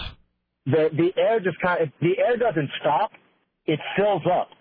It's like you walk in, you know, there's one thing to have hot air, there's another thing to have hot air filled with smoke and soot. Right. Because it feels like the air just stops. And it's more like a thing into which you're walking rather than air you're walking through. And so these firefighters who, you know, the word hero really does get overused a lot in this culture, but I mean, that really is the living embodiment of that word. I mean, that's a guy who's walking up to a wall of fire, you know, so it protects, you know, so he can try to protect property that he doesn't own and has no vested interest in. So here's a dumb question. So as they get closer to this, I mean, do those suits protect them from heat? Or I wouldn't even think you could get close enough to do anything. No, they're still hot, and you can get like a first-degree burn, like a sunburn, underneath that suit, and that's how hot it gets. But it does protect them quite a bit. I mean, I can get pretty close without having to turn around and go. But these guys get right up to it, like you were saying, right up to it. And only because they understand the science of fire can they do what they do. I mean, I see morons out there with garden hoses thinking they're going to stop the fire coming up the hill from the backyard. They have no idea about the behavior of fire and what it can do and what the firemen do. And so when you see a fireman act a certain way, you think, what a moron. But he understands what's next. Right. He understands what's going to happen with the topography and the weather and every other piece of condition that's out there. He can figure that out. With some idiot with a garden hose, you know, he's done. He's a crispy critter if he keeps doing that. All right. Well, I hope everything gets contained, under control, whatever timeline seems. I mean, it's. Yeah, me too. I have plans for the weekend. Yeah. Obviously going to take a while, but I mean, this is more stuff that certainly people don't need, and that the economy certainly doesn't need down there anyway. So, all right, well, that's another thing, man. I mean, that really, I just feel so bad for these people. The economy's bad enough, now they lose everything. I hope they're insured. All right. Well, I hope everything resolves itself as quickly as could be expected. Are you on tomorrow? Oh yeah. All right. We will then. We'll talk to you then. Until then, enjoy the rest of your day, my friend. Thank you, Bob. All right, go. CNN radio correspondent James Roop. Let's do one more, and then we'll break and kind of get ahead of the curve here because we have Mr. Skin. Then at 1:45, Ben Bailey from Cash Cab. Here's Tim Riley. Chief Executive Magazine polled over 750 CEOs. 74% say they, quote, fear an Obama presidency would be disastrous for the country because things are going so swimmingly now. Wait, where is this? This is from Chief Executive Magazine. Herman Cain, the former CEO of Godfather's Pizza, says McCain's plan would create jobs and Obama's would cost jobs. The 80% that favor John McCain is indicative of the fact that CEOs know who and how to create jobs. And every policy, every idea, every campaign crumb that Obama throws out would destroy jobs. What's going on right now? Things are on the upswing. Mhm. Tim. Best year we've ever had. You see, the people behind McCain know business, as we have seen. And Obama's people know about politics. John McCain's economic advisors are CEOs and business people. Obama's economic advisors are politicians and academics. That says Academics. what I call reckless proposals by the Obama campaign. Look, don't get me wrong. I recognize that everybody at every edge of the political spectrum, every end, every gradation of the spectrum is filled with just liars and hucksters, and they are all just politicians, and they're all swindlers to some degree. That being said, this business of saying I don't want an academic running things. You know what academics run? Academics run things like nuclear reactors. You know what the common guy does? The common guy stands downtown and holds up a cardboard sign asking for a buck because he needs a beer. That's what a non-intellectual does. If they're enterprising, they do steal copper. From So, live I mean, wires. really, just that. I don't know. I don't want anybody who does that thinking running the country. The book learning. Seriously. All right. Get me Charlie Buckets, Dad. Put him in charge of everything. Let's welcome now to the Rick Emerson Show from MrSkin.com, the online celebrity nudity database. A man who does the Lord's work here and everywhere, every waking moment of his life. Mr. Skin. Hello, sir. Hey, Rick. How are you? I am fantastic. And you know what? In trying times like these, we need two things. We need levity and we need boobs, my friend. And so you are here to bring both. Or boobs that levitate. That should be your platform. Yeah. You should run for something, and it should just be on the, on the boobology platform. Yep, my platform is Great Racks. That's Excellent. my platform. Speaking of Great Racks, there's a show on HBO called True Blood, and it's been causing quite a stir. Lots of people have become fans of it. The first 5 episodes were very fun, very cool, and lots of nudity, and it involves vampires. It's in Louisiana, in the Bayou. Cool stuff. But the star of the show is named Anna Paquin, and she plays Suki Stackhouse, a girl who can read minds. And she's never been naked before, nor had she been naked in the first 5 episodes of the show, even though there'd been tons of nudity. And she actually, in episode 6, Sunday night, finally in the last scene, showed her breasts, and it was well worth the wait. She looks amazing, and lots of guys are excited about this. She's been the most popular, most searched actress at her site this week. Now, her name's Anna Paquin. I thought she was naked and Almost Famous. No, she was not. That was Kate Hudson was naked and Almost Famous. Anna Paquin was dancing around in like a dress. Oh, it was like a lingerie bit, sort of yeah, a thing. it was a little bit see-through, and you could see her in her underwear, and it was sexy, but it was not nude, as we note at MrSkin.com, of course. So Anyway, that was big news, and it's great that she finally was naked. There's a movie that opens in theaters this weekend called Sex Drive, and there is nudity from these Amish girls who show their breasts. Pretty funny stuff. That's wonderful. Yeah, you will churn your butter when you see that. Very exciting stuff. Also, there's a movie called YPF on DVD this week. Tons of nudity. Carly Pope, De'Ara Baird, a girl you might know from she's been in a ton of movies. Gorgeous. Wedding Crashers was one of them.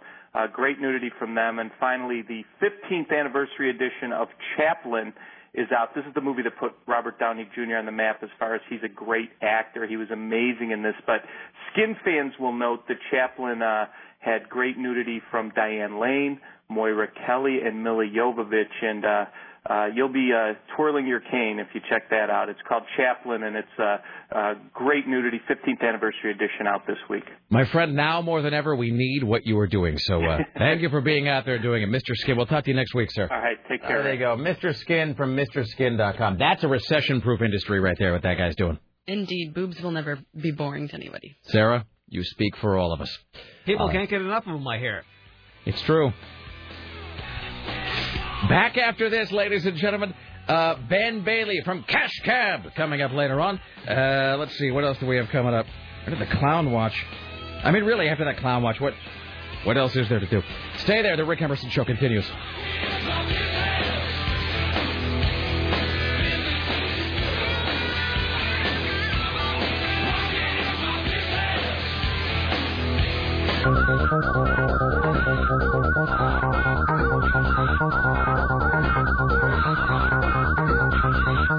We should make that comparison. I bet you'd appreciate it. Your show is just like Baywatch Nights, Ben Bailey. Cash Cab After Dark.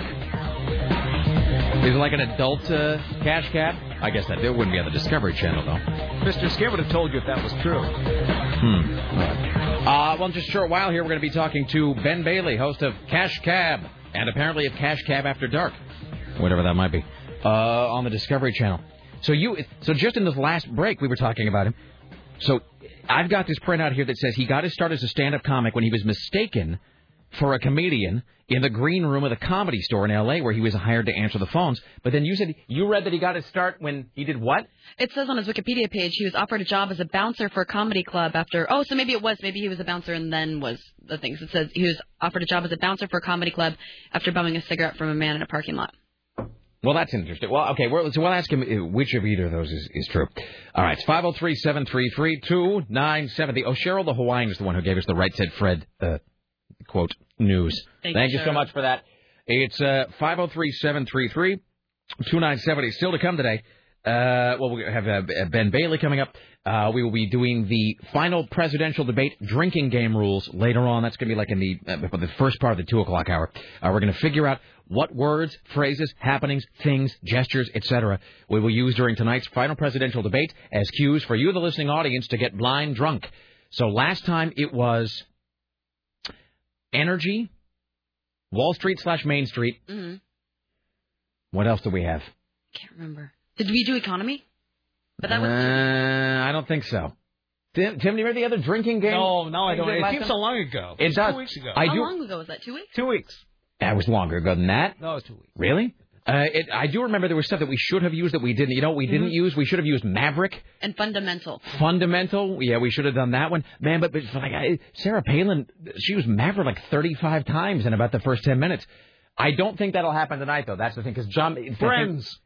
Friends. John McCain used that every other sentence. All right, don't call about this yet. I'm going to wait and do this next hour. But you're right about that. He does do that thing of my friends. Right, not to be confused with the television program Friends. And then he also has that one move that somebody pointed out where he says a sentence and then repeats the part of the sentence, either the final part of it again, repeats the final part of it again. So he's kind of like Johnny Two Times or whatever that guy is in Goodfellas. That one. All right, it's... Are we... Okay, so we're waiting on... Are we calling him or he's calling us? All right, and then we'll wait on him. Hi, you're on the Rick Emerson radio program. We'll do more headlines in a moment. Then Ben Bailey from Cash Cab. Hello, sir. Hello, Rick, Tim, and Sarah. Is this Andy, the homeschool kid? Yes. Hello. Hi, Andy. I just wanted to real quick get your opinion on if McCain brings up the Bill Ayers thing, which, he's almost certain to do. Right. How does Obama, counter that without looking at the quote, unquote, angry black man? Well, here's it all depends on how it gets brought up. Somebody was noting, I forget who this was. Somebody was noting that if Obama starts saying, McCain equals George Bush. In other words, if he starts saying, well, we can't have 4 more years of the same, which is what you're going to get because John McCain is going to continue the failed policies. Okay, that's really good. Of George Bush. You're using the proper emphasis. Yeah, thank you. Mr. Obama. So, but if Obama says that, then McCain's move is to say, well, I can't do McCain's voice. Let's talk about people we know and people we've spent time with. Bill Ayers, for example. So I don't know, but if McCain leads, in other words, if McCain is the first one to bring up the William Ayers thing, then Obama does exactly the reverse. Obama says, well, let's not talk about somebody that I knew 20 years ago. Let's talk about somebody, John, you have voted with 95% of the time as recently as last month. I wish there was a camera, too, because you are doing the proper hand motions. But that's how he does it. If McCain brings up the Ayers thing, Obama goes right back and he says, let's talk about people we know and, and the people that we have spent time with, like W. That's exactly what he does. Yeah. I had to rent myself out. You really should. I mean, as a consultant. All right. Thank you. Welcome. And not as a prostitute. Not in the Elton John way. It's 503-733-2970. All right. I've worked for the last hour on not shouting out the name of the television show because I was all amped up about it. But I'm going to do it anyway. Let's now welcome to the Rick Emerson Show, host of one of the greatest programs ever to air anywhere, ever, at any time in human history, the host of Cash Cab and Cash Cab After Dark, the one and only Ben Bailey. Hello, sir. Hey, how you doing? That's a big intro. I live up to it. You know what? I got to say, this sort of our PA, Richie, with whom you spoke a few minutes ago, yesterday, I think it was, he kind of cornered me in the hallway, and I don't even know how this came together. He's, Richie's really worth his weight in gold. He goes, "Hey, you want to talk to Ben Bailey from Cash Cab?" And he hadn't even finished the Cash Cab, he was just into the second C, and I was, yes, I do. And then it got confirmed. He came in here today, and he confirmed it, and I announced it on the air, and Sarah Dillon, who was my producer, and Tim Riley, my news director, both kind of did this sort of excited inhalation, sort of like a, really? Because we're all just such nerds for the show, so it's a real pleasure to talk to you, sir. If I can't believe I've made all of you gasp already today. Well, you can check that off your things to do before you die. Make Rick Emerson and show gasp. I'm happy to do it. It just worked out well, and I ended up having some free time this afternoon to call in. So thanks for having me. Not at all. And so I'm going to ask you a question, please. And I'm going to betray my ignorance right here. We're all big fans of Cash Cab. I do have to tell you, Cash Cab After Dark is a thing that I get. Maybe I haven't seen it, or maybe is it the same concept, different kind of show? What is Cash Cab After Dark? Basically, the only difference is that it's dark. Well, all right then. It's pretty much exactly the same show, but the thing that you get is you get a little different kind of people in the cab. Different clientele. Different. They're out with a little more time to spare, and they're already in a fun mood instead of the rush atmosphere of Manhattan in the afternoon on a weekday. Is this code for they've been boozing? Yeah, they're wasted. All of them. Excellent. So we should say before we go any further here, Cash Cab and Cash Cab After Dark both air on the Discovery Channel. Your website is therealbenbailey.com? Indeed it is. All right. Is there a fake? Is there like a poser Ben Bailey or? Well, there's another Ben Bailey who owns benbailey.com and doesn't have a website up. And I talked to him, and he wants me to buy it from him. If he won't throw out a number, so I just said, you know what, I'll just be the real Ben Bailey, and you can be the other guy. If you want me to get him handled, I know some people who can probably go speak to him. You know what I mean? Make him see the light. Knows a guy? I do. I can make problems disappear, Ben Bailey. So, all right, I'll send you his address. Is it true that you got the stand-up comedy? Now we've heard that you got mistaken for a comic while you were answering phones, but we also heard that you were spotted while you were bumming a smoke from some guy in a parking lot. Are either of those true? Those are both true, actually. The smokes in the parking lot are how I got the job answering the phones.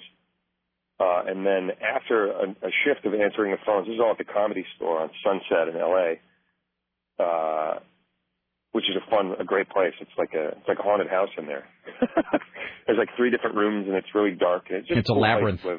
Yeah, it is. So I'm answering the phones in there. I finished the shift, and I'm just kind of hanging around. The place where I would sit and answer phones was in the green room, so I was basically backstage with comedians. Right.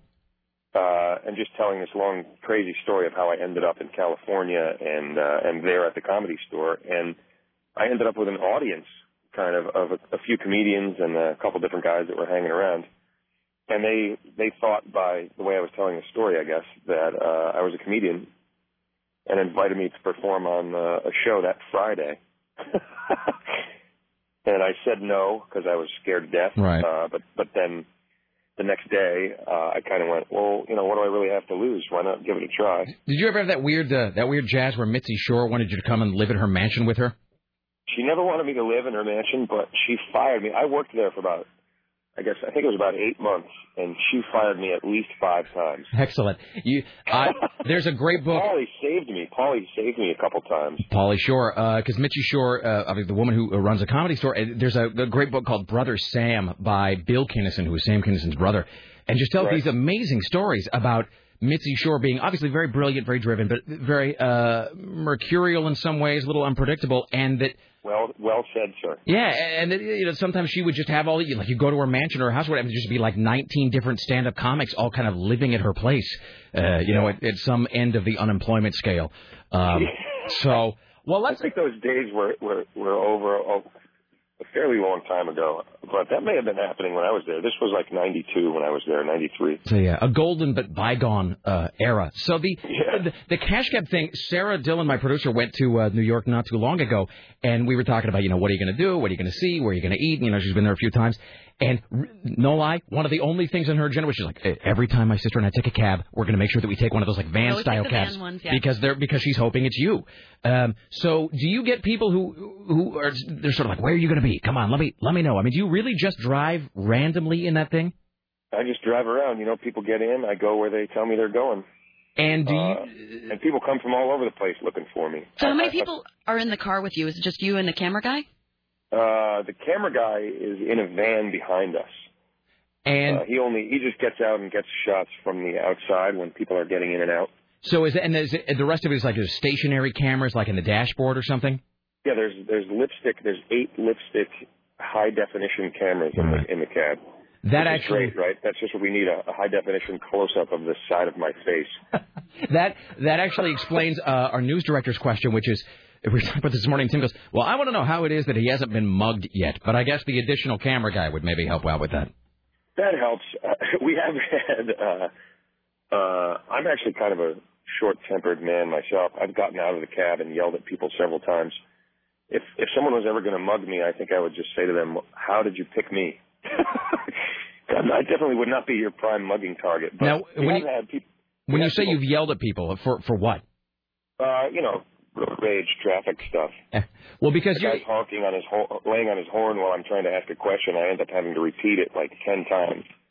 Then he's, giving me the finger and out and is walking up to yell at me in the cab. And before he can, I'm out the door on the street. Because you got like the double stress. Because on the one hand, you're trying to actually negotiate New York City traffic in a cab. And then you're trying to sort of quiz these people and give these questions, which actually leads to another question this is something I've always wondered. Are you being kind of fed the questions like in an earpiece, or do you have them memorized? Are you reading them? I mean, how does it all work while you're driving and asking questions? 2 of those are the case. They read them to me, but by the time they do, I've already memorized. Mm-hmm. Because just repeating them, they're kind of long questions. It's basically a statement and then a question. Right. To repeat them without having memorized them or studied them ahead of time was nearly impossible. So we just allotted an extra 10 or 15 minutes. I memorized the list, and then we go. Another little discussion we were having this morning is about the interior of the cash cab and whether are those all practical lights? That's not like a CGI thing. Like you literally hit a button and it goes bah, bah, bah, bah, bah, and the lights start going off, right? Yep. Yeah, the lights are real. The lights are built right into the ceiling of the cab. I hit a button, the music plays, the lights go on, the people scream. And how many people who get into the cash cab when that goes off? I mean, do at this point the majority of the people know kind of the deal? They know who you are, or do you catch a lot of people off guard who look around wondering if it's like an alien invasion or something? Well, I kind of I hunch down and I sort of hide myself and just mumble in these weird accents to throw people off. Uh-huh. Because they were recognizing me every time before they got in. They'd right. see the cab, they'd see me. The surprise would be out on the street instead of on camera in the cab. So right. I started kind of hiding. Plus, people are in a rush and they're trying to get around in New York, so they're not paying that much attention. Is it just and we're talking to Ben Bailey, who is the real Ben Bailey, who is the host of real Ben Bailey, yeah. Cash Cab and Cash Cab After Dark on the Discovery Channel. Is it just my perception, or is the bonus question always easier than the lead up questions? It's just your perception. All right. There's plenty of times when that video bonus question is so hard that we're just kind of looking at each other like, oh, God, I hope they don't go for it. Right. There's no way they're going to get this. That was my other thing is like it must just be nerve-wracking for you because I know that I will sit there sometimes and so that I'm watching Cash Cab and they will have some question and one that I think is really just easy or obvious or whatever, and you're just screaming at the television. Going, yeah. The answer is 5. It's 5. Come on. And meanwhile, they're like, I don't know. I want to call my sister in Saskatoon because is it nerve-wracking for you to see people, just agonizing over these questions? No, it's thoroughly enjoyable for me to watch that happen. I'm just kidding. It is a little nerve-wracking when they're, when they don't know something that seems obvious. Right. And I think that's also a part of what people like about it. They're sitting at home and they get to be like, "What are you doing, you idiot?" I know that I said Niagara Falls, or whatever it is. They like to yell at the TV.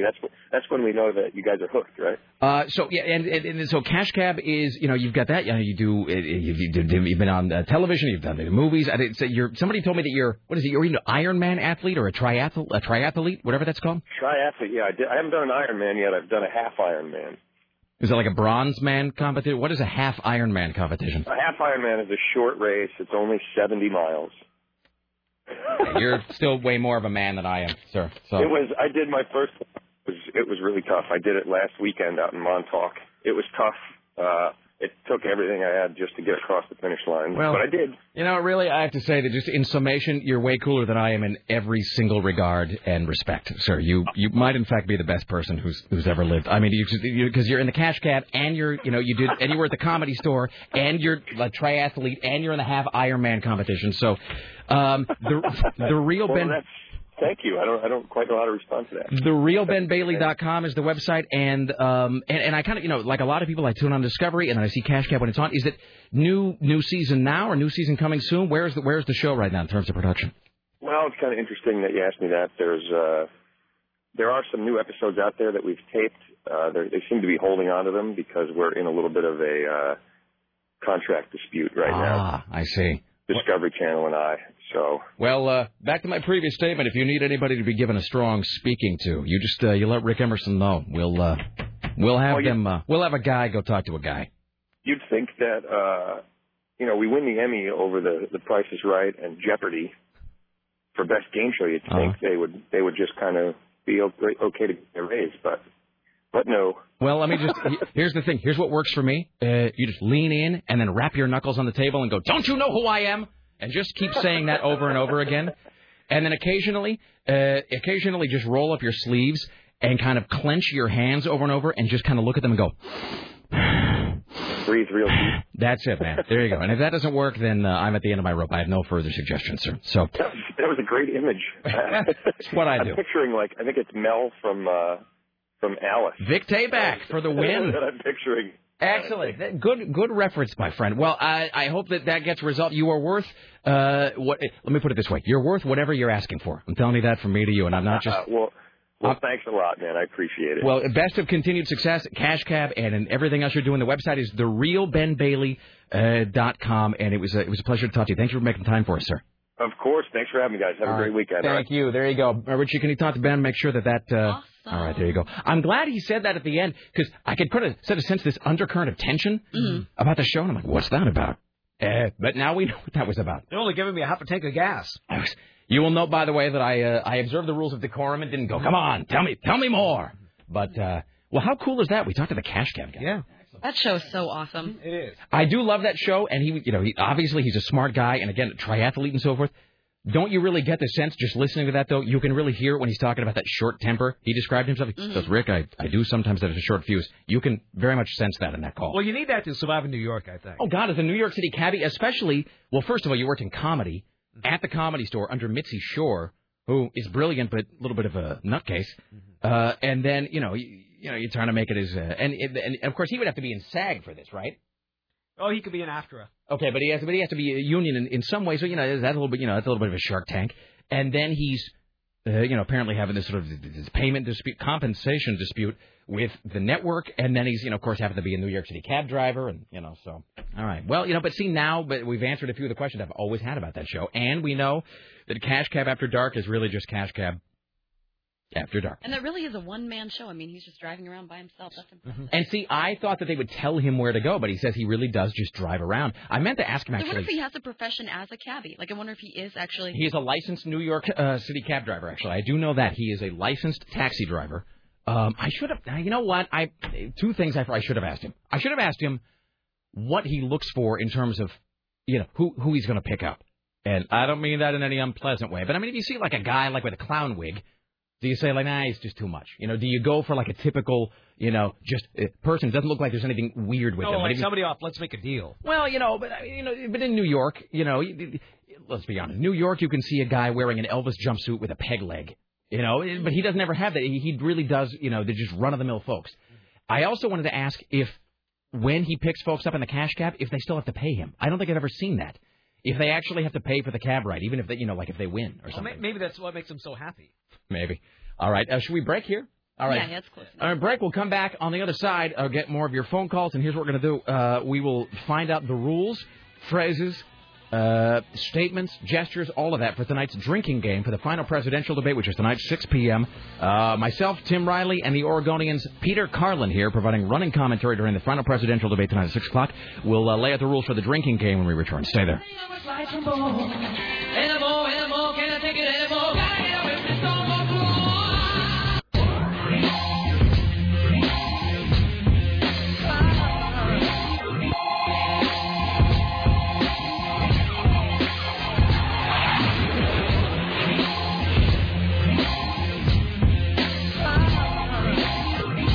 Why, hello, it's the Rick Emerson radio program. It's 503-733-2970. And after all of that with the Viso, the vending machine in the kitchen's not taking bills.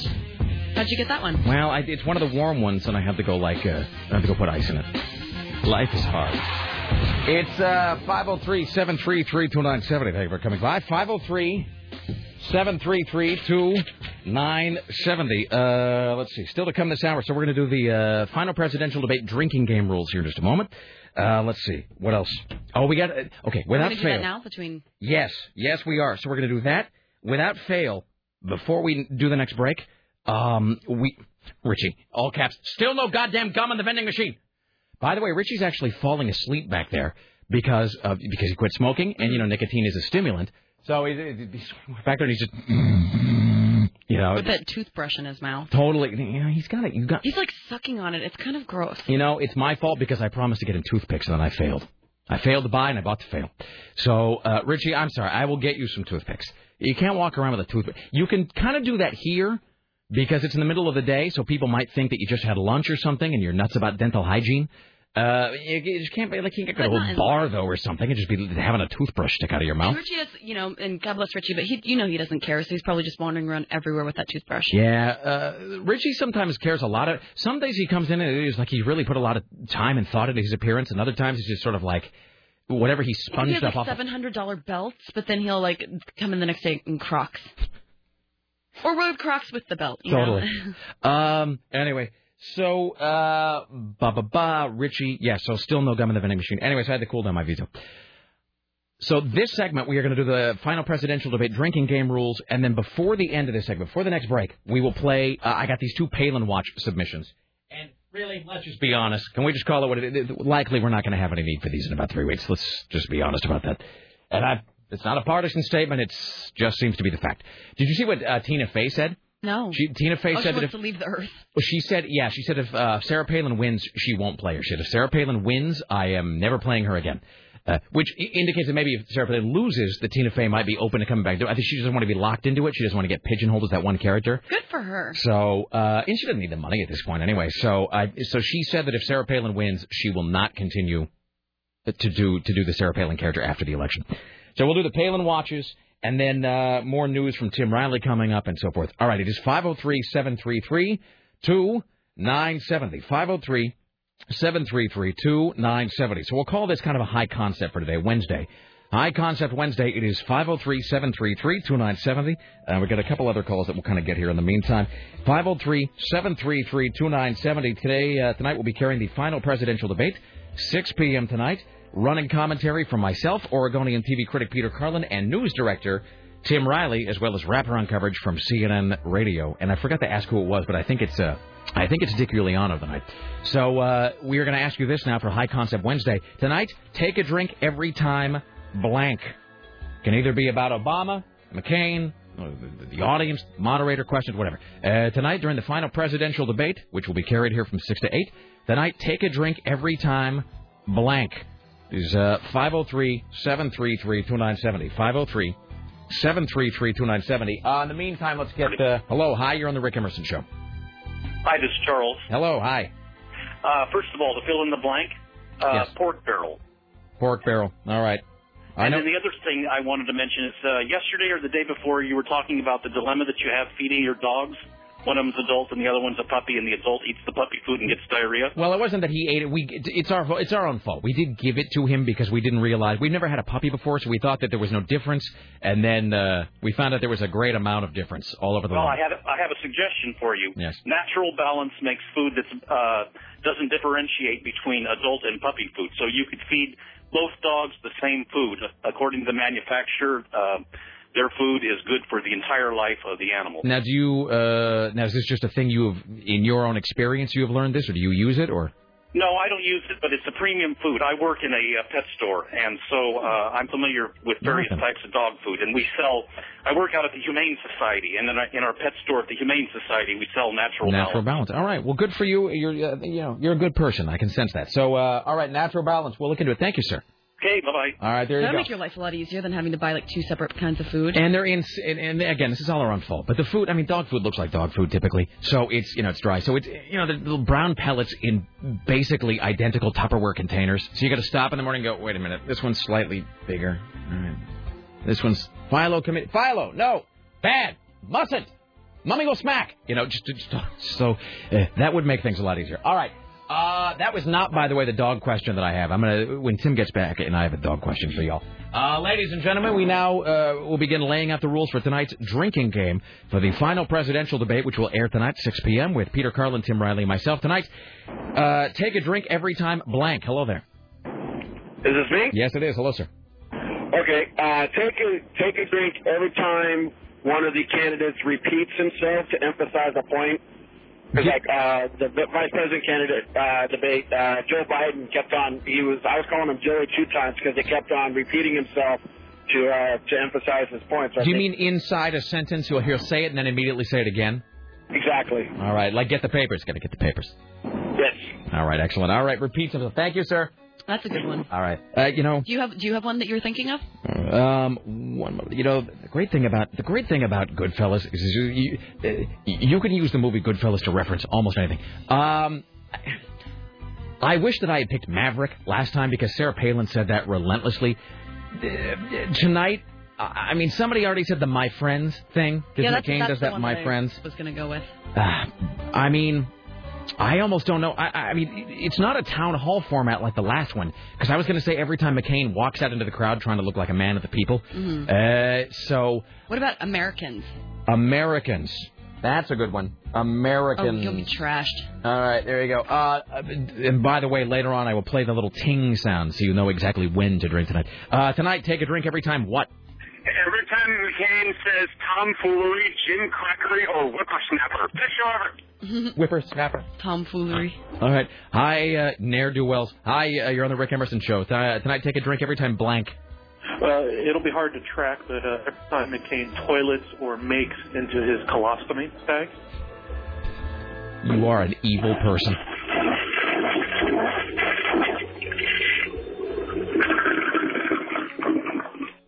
Thanks so much.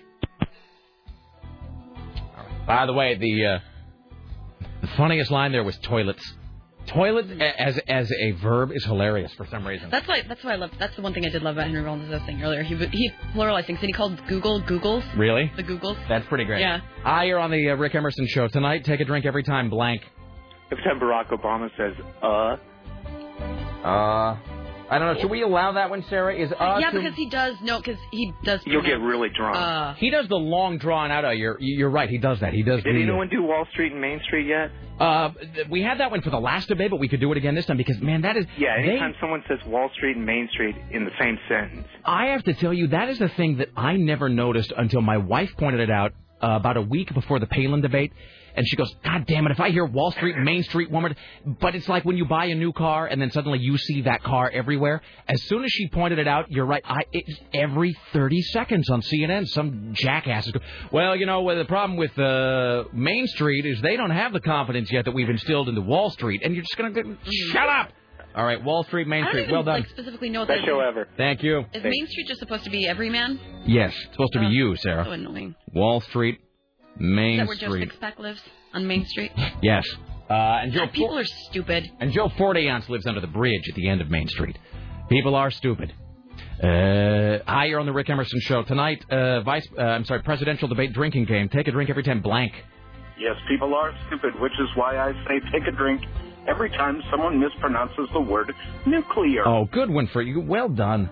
I don't even know how to spell nuclear.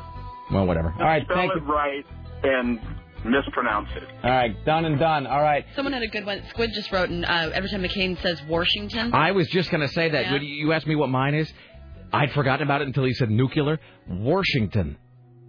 The word is Washington. He always says Washington all the time. We're going to go to Washington. And see, I don't think that's a put on. I think when Sarah Palin says nuclear, I don't think it's for the average person. I think that's a little weighted jab at everybody else. I think because we got so angry for 8 years about George Bush saying nuclear. Let's do 3 different things right now. George Bush says nuclear because he doesn't know the difference. George W. Bush says nuclear because he cannot speak.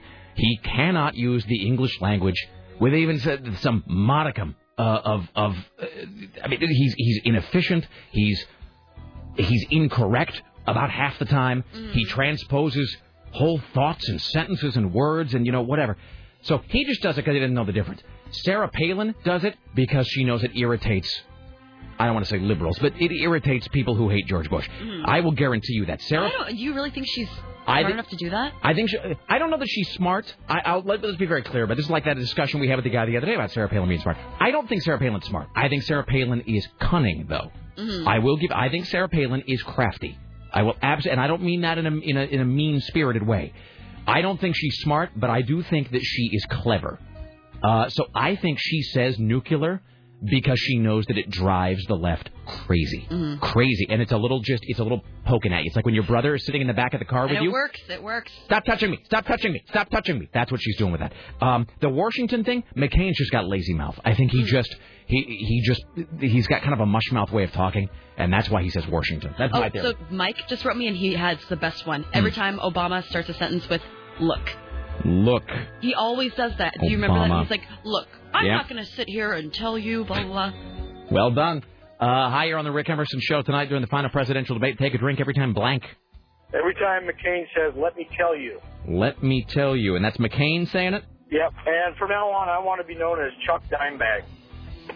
Not going to happen. Thank you. Okay. All right. Hi, you're on the Rick Emerson Show tonight. Take a drink every time blank.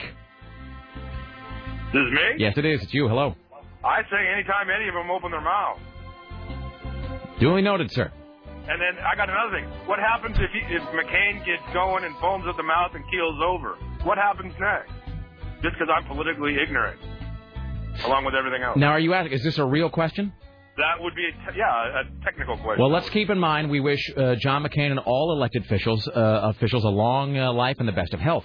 That being said, I'm not entirely sure, although I do believe that the Republican National Committee can then select any qualified candidate of their choosing. In other words, any natural-born citizen over the age of 35. So it's not like Sarah would then automatically... Well, they would move her to the top of the ticket because she's got the most name recognition, but I do think they can pick anybody. Okay. I do think that's how that works. All right, thank you. I feel more enlightened. All right, there you go. That's honestly a good point, because that's when we were talking earlier about McCain working himself up into a frenzy. Right. That kind of crossed my mind, too, because if he gets himself so worked up like that and his tickers already had a few problems. Here's an interesting thing. Did you know this? So the election is on November 4th, and then the inauguration is, I think, January 20th. So let me ask you this, Sarah. Theoretically speaking, and again, keeping in mind that we wish everybody everywhere a long life and the best of health. Mm-hmm. What happens, Sarah, if the person who wins the presidential election on November 4th dies between Election Day and inauguration? Let's say it's John Smith who wins the presidency on November 4th. But before January 24th he can be sworn in, John Smith dies. Who becomes president? Do you know? No, would it be the vice? And it doesn't make you dumb in any way not to know, because it's a weird thing. So it's not the vice president? Is that your final answer? I'm not going to make another guess. That's all. Here's the thing, and I didn't know either until a guy named Jeff Greenfield, who was a commentator on CNN, wrote a novel based on this called The People's Choice. It's a political novel by Jeff Greenfield. He was the guy with the... he wasn't the guy with the dry erase board. That was Tim Russert. But he was one of the guys that really helped to clear things up during the 2000 election debacle. He wrote a great book about this in, 1997. If the president-elect dies before inauguration, Congress can pick anybody in the entire country to be president, as long as, again, they are over 35 and a natural-born citizen. They could pick. Anybody? They could pick me. They could pick. Congress can pick any person in the United States to be the president. And the vice president would still serve as the vice presidential role? Yes. Well, I mean, technically, they could pick the vice president, but they could also pick anybody else. They could pick Tim. I mean, they could pick anybody if Tim in the was over country. 35. Yeah, that is true. So that's a weird thing. If the president-elect dies, Congress can pick anybody they want. Hi, you're on the country is full of weird. It's like a little glitch in a video game where you realize if you hit back, up, down, BA, it gives you infinite lives. Our democracy is full of little glitches like that. Hi, you're on the Rick Emerson Show. Tonight, take a drink every time blank. Anytime somebody with whom you are watching the debates argues with their television. Oh, in other words, now will they also accept shouting? Yeah. Like, John McCain, you dumb bastard, you're wrong about that. So like when my wife just grips the remote and goes, God damn it, that's a lie! Exactly. All right. So anybody, your debate-watching partner, talks back to the TV. Like a moron. All right. Thank you. We'll do 3 more. Hi, tonight during the presidential debate, take a drink every time blank. I've got an overview that says, anytime anybody says the word crisis. Crisis. Good one. Oh, yeah. Well done. Crisis. Oh, it just sounded like Sarah Palin. Oh, yeah. You betcha. Yeah. Crisis. You betcha. Thank you. Thanks, guys. All right. I still got to watch that Sarah Palin porn that somebody sent to me. I got to watch it while I'm here. Hi, you're on the Rick Emerson Show. Tonight, take a drink every time blank. Anytime. And I'm surprised this hasn't been said already, but the economy. I don't think anybody said that. Economy. I mean, it's obvious, but hey, if you're looking to get a blitz, this is the way to do it. Yeah. Economy. That's what I'm saying. That one's going to get you. You're not going to be feeling good tomorrow. Let's just make no bones. The economy. All right, thank you. We'll do 2 more, actually. Hi, you're on the Rick Emerson Show tonight. Take a drink every time blank. Well, my thunder got sold a little bit with the word look, and that's a good one because he usually triples it up. So yeah. That's a great one. So the other one I have for Obama is whenever he says, let's be clear. He does say that a lot. I think a drink would be good. Yeah, he does say that a lot. Well spotted, sir. In fact, Rick, I heard you say, let's be very clear, so I'm going for a shot right now. All right. Well done. Start early. Thank you. So how are we going to do this? Are we making a master list, or are we just going to pick a few of them? We got a master list here, and then I think we should pick 5. Okay. And then we will announce them tonight during the presidential debate, which will air on this station from 6 to 8 p.m. Final call about this. Tonight, take a drink every time blank. McCain uses the wrong word. I'm thinking like my fellow prisoners. All right. You should have to down whatever. You should have to finish whatever your drink is at that point because that's so cringe-inducing you'll need it. Oh, it's horrible. All right. Thank you, sir. Thanks. All right. There you go. So that is the master list. And by the way, just so you know, let me see if I can find the... where's the drinking sound here? Let me scroll down. So the drinking sound is this. So tonight... Damn it. Hold on a second. I've gone to the wrong bank of sound effects. Okay, so the drinking sound tonight during the final presidential debate, with running commentary by Tim Riley, Peter Carlin, and myself, is this. So in other words, tonight, whenever one of the candidates says one of the key words, phrases, whatever, you're going to hear this. That is your prompt to drink. That is the indication that you need to take a drink. So here's the master list. Pork barrel, my friends, Americans, this one's Obama, Wall Street, Main Street, nuclear. Obama says, look. McCain says, let me tell you.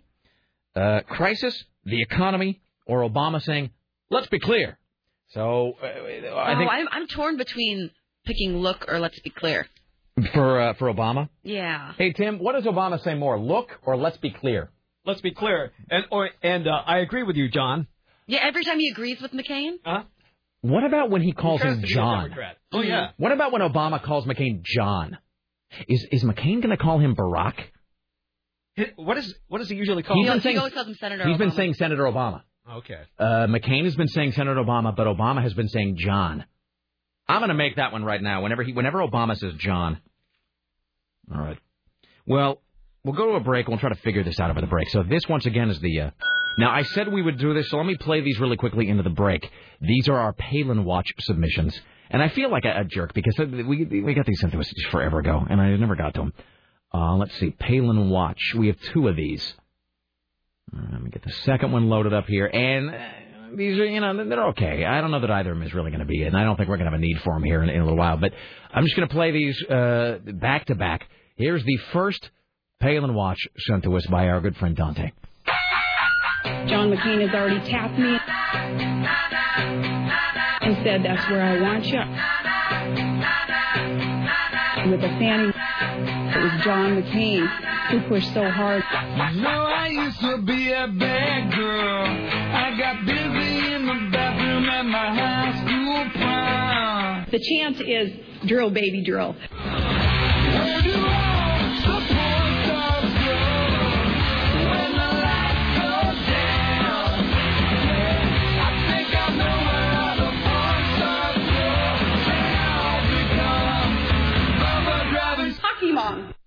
So, I mean, points for style there. Scotty J. Yeah, and it's all worth it, by the way, for this opening.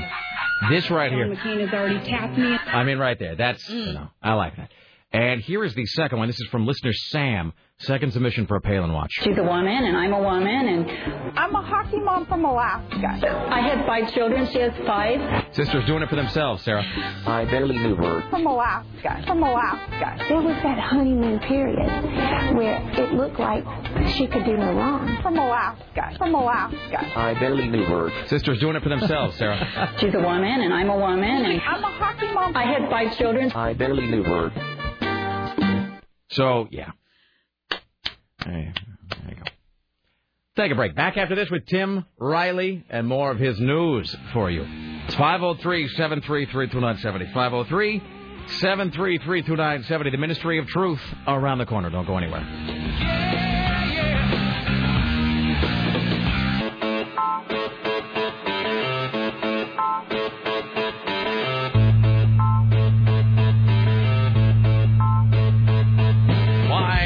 It's the Rick Emerson radio program. Somebody's asking, what is the drink of choice for tonight?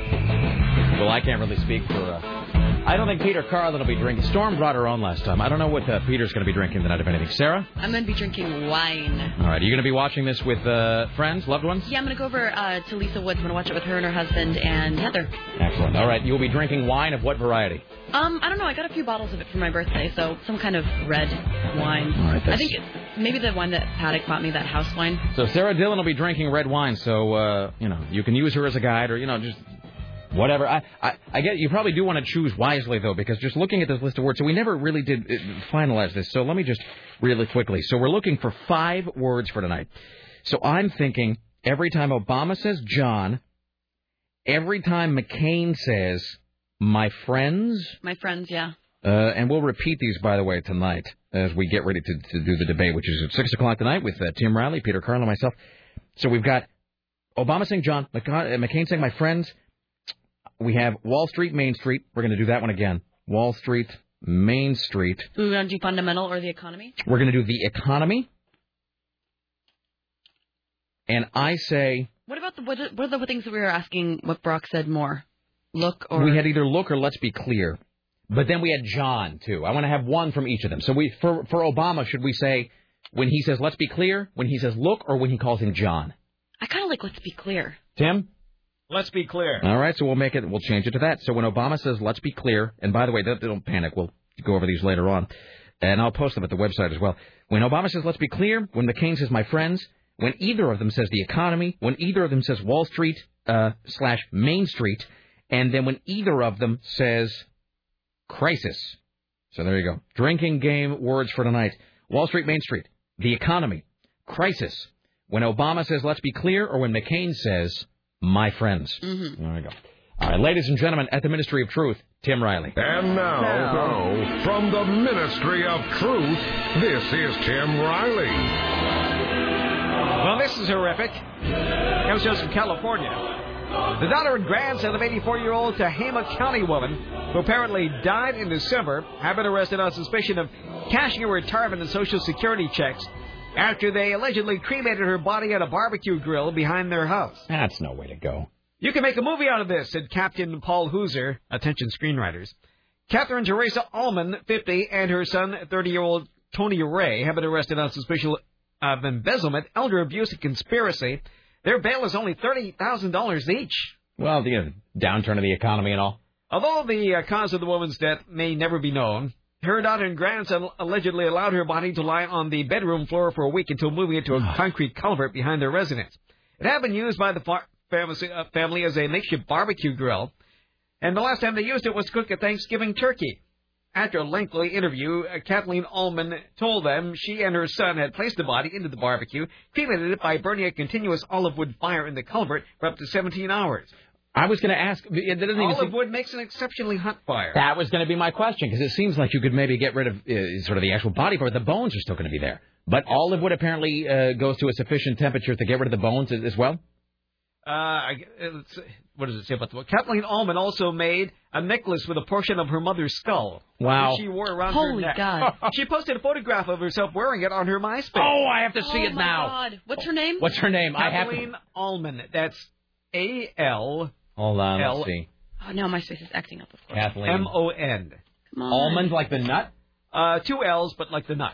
Almond. Now, see, it's not going to be on MySpace. They'll have taken it down, but I'm wondering if there's like a cached photo. Kathleen with a K, Almond with 2 L's. Kathleen Almond with 2 L's. Let's see.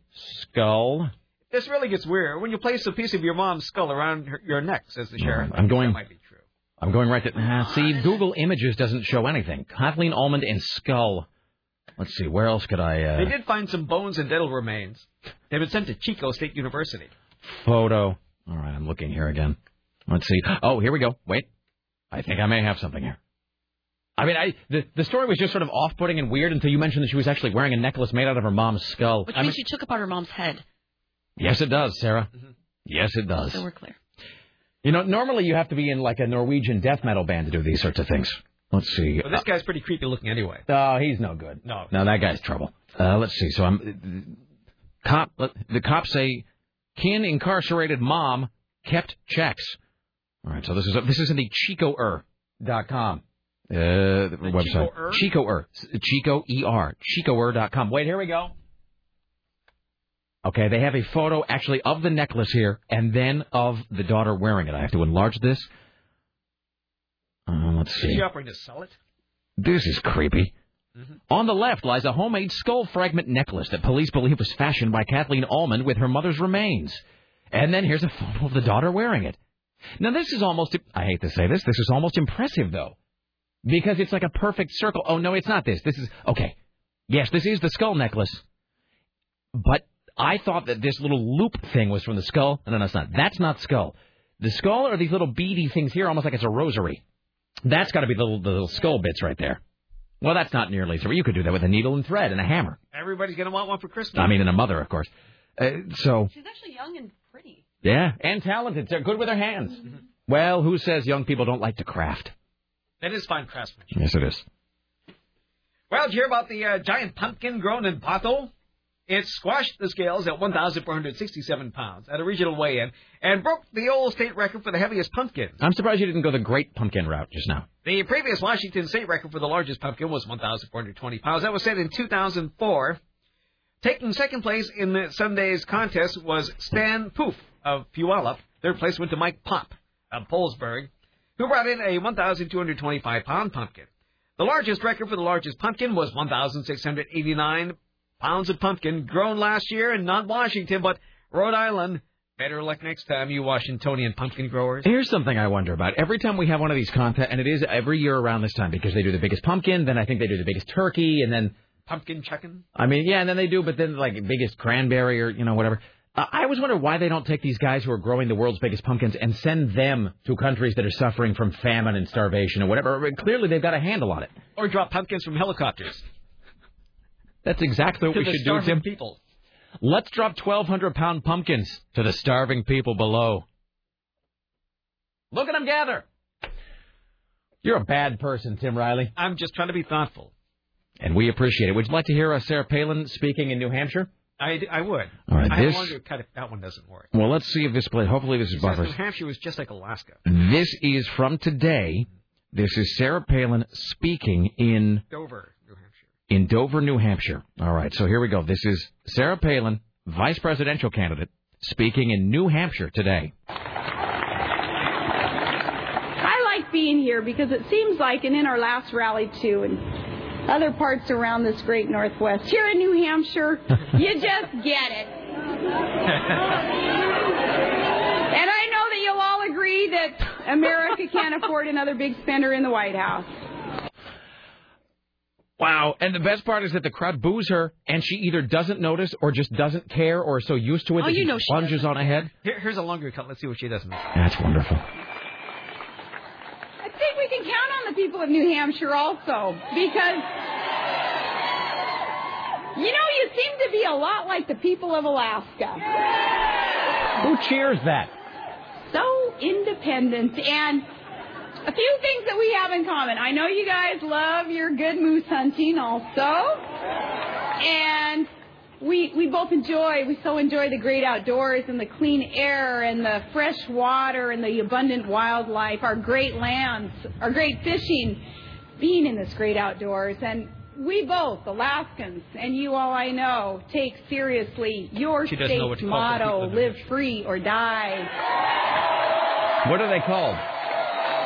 New Hampshireans? That's correct. And I know See, I could run for vice president. group, we do support and we love John McCain, who also lives by that motto. So thank you for supporting John McCain. Darn, they took that part out. Really? Oh, I've got it right. Keep yours. I like being here because it seems like, and in our last rally too, and other parts around this great Northwest, here in New Hampshire, you just get it. You know what that is right there? That sound? That's the murmuring of the townspeople in some sort of courtroom sequence where the damning testimony has been brought. You know, that's like when Clarence Darrow has made some particularly condemning point during the Scopes monkey trial or something. And isn't it true that it could be 6 million years? And then everybody goes, murmur. And other parts around this great Northwest, here in New Hampshire, you just get it. I like being here. And I know that you'll all agree. Wait, what's happening? Oh, it was playing again. All right. Wait, let me play. Let me back up one more time. This great Northwest, here in New Hampshire, you just get it. And I know that you'll all agree that America can't afford another big spender in the White House. Oh, that's wonderful. I'm going to miss her. All right. Well, what can you do? All right. Well. Uh-huh. Yep. Anything else happening that I don't know. you should know about? Well, we have to break here in a second. I don't have time to talk about this dog thing. I had a question for you guys about dogs, but we'll have to do it tomorrow probably. Well, dog problems will be here tomorrow. I was going to say... we have a couple minutes. Problems, I could ask tomorrow, I could ask today. Problem's not going to be solved. Well, let's solve the dog problem today. Well, I don't know if we can solve it. Oh, by the way, speaking of dog problems, so, you know, we were going to have the dog whisperer on, and then that didn't happen for any number of reasons and whatever. So I was telling Laura about that. I'm like, yeah, we were going to have... This is actually as we were discussing Philo, you know, our dog and this issue. And she said, well, what about that dog whisperer guy? You were going to have him on. I'm like, it's not going to happen, baby. It's not going to take place. And then she goes and she gets this, like, the grubby Post-it note off the fridge. And she goes, well, here's somebody that a friend of mine knows. And I said, who? And she goes, well, she's like a local dog whisperer type. And I said, oh, okay. And she goes, and she does it over the phone, which is great. And I said, well, what do you mean? She talks to you? She goes, no, she whispers to the dogs over the phone. Apparently she's very good. And that's the great thing about my wife is really smart, but then occasionally you'll get these moments, sort of a WTF, kind of an airlock in her thought process kind of moment. So I'm almost tempted to actually call the woman and have her, quote, whisper to the dog over the phone to see if it has the desired effect. But this discussion came about because we're talking about Philo, who is, I think right now, about 4.5 months old, and who is just terrified of everything. Everything. I mean, it's just an absolute scaredy cat of every single thing. I mean, and not just, not just big stuff like a door slamming. I mean, just any small noise, a noise on the television. If anybody, like if we're in the living room watching TV or whatever, and Philo's sort of laying on the rug of the living room, if one of us gets up to go to the bathroom or the kitchen or something, as soon as you get up and you start walking, he immediately is terrified and just like sort of jumps back into a far corner. So, and as I said, we got him from this, for this place that specializes in dogs that were kind of, abandoned or mistreated or whatever. So but my question is, so how does one solve that? If you got a dog that's just just terrified of everything, and we kind of got him, he was that way. So what does one do about that? How does one solve that problem? Tim? Maybe you do need a dog whisperer. Yeah, it does sound like a big problem. It sounds like you probably need to learn how to socialize him. But I'm not really sure what that. I mean, did we just let him hang out with other dogs, or yeah, we got Max? Be nice. Yeah, it's better if you leave him with other dogs. Really? That's the only way to solve the problem. Is that going to now? In your opinion, will that cure him being afraid of sort of just everything? Because again, I think it's probably just time. Too. Literally, like we will literally be sitting on the sofa, and he'll be sort of there, either like on our laps on the floor, and somebody on television will go like, hey, you there! And he just immediately freaks out, like even at just a loud noise coming off the TV. Mm-hmm. So I'm just not quite sure how to deal with that. So, anyway, having asked the question, I now realize it was for naught. Well, it never hurts to ask. That is true. One more time before we break, let me just...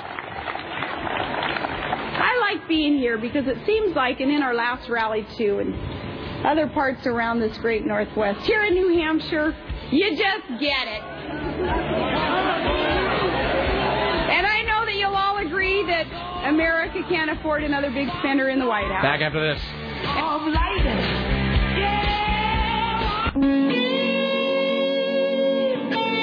We now enter the saddest part of the broadcasting day, the final segment of the Rick Emerson radio program. Like us next. Don't forget tonight the final presidential debate, 6 p.m., friends and neighbors. 6 p.m. tonight with wraparound commentary by CNN Radio. I do believe it's Dick Uliano. And then, of course, Tim Riley, Peter Carlin from the Oregonian, and myself. We will be doing running commentary during tonight's debate. Isn't that right, Tim? The most special of special guests. Yes, that's right. So special that they're... So special that then to use your names... Guest? Yeah, it would have been to cheapen you, Tim. And so forth. All right. Let's see. Hello. Hi, you're on the Rick Emerson Show. Hello. Hi. Hey, Rick.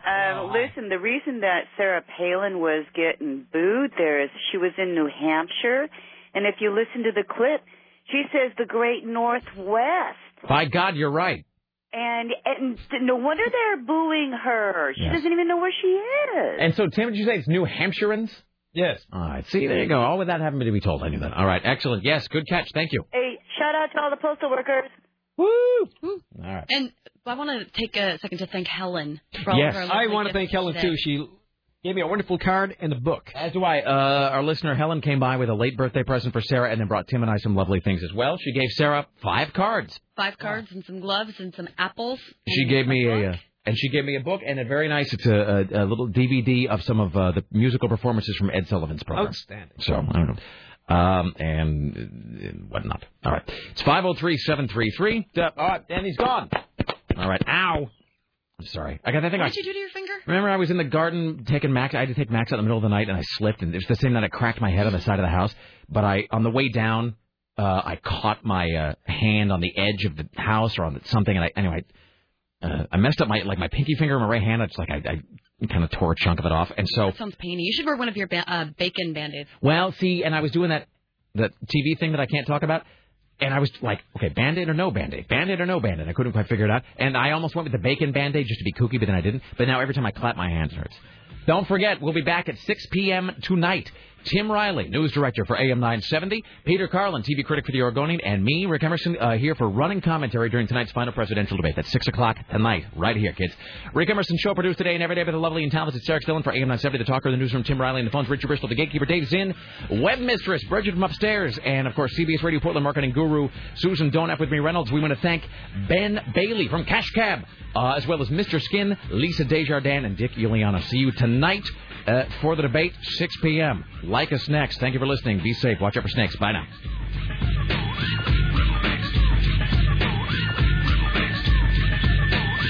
I'm a hockey mom from Alaska. She is a typical white person.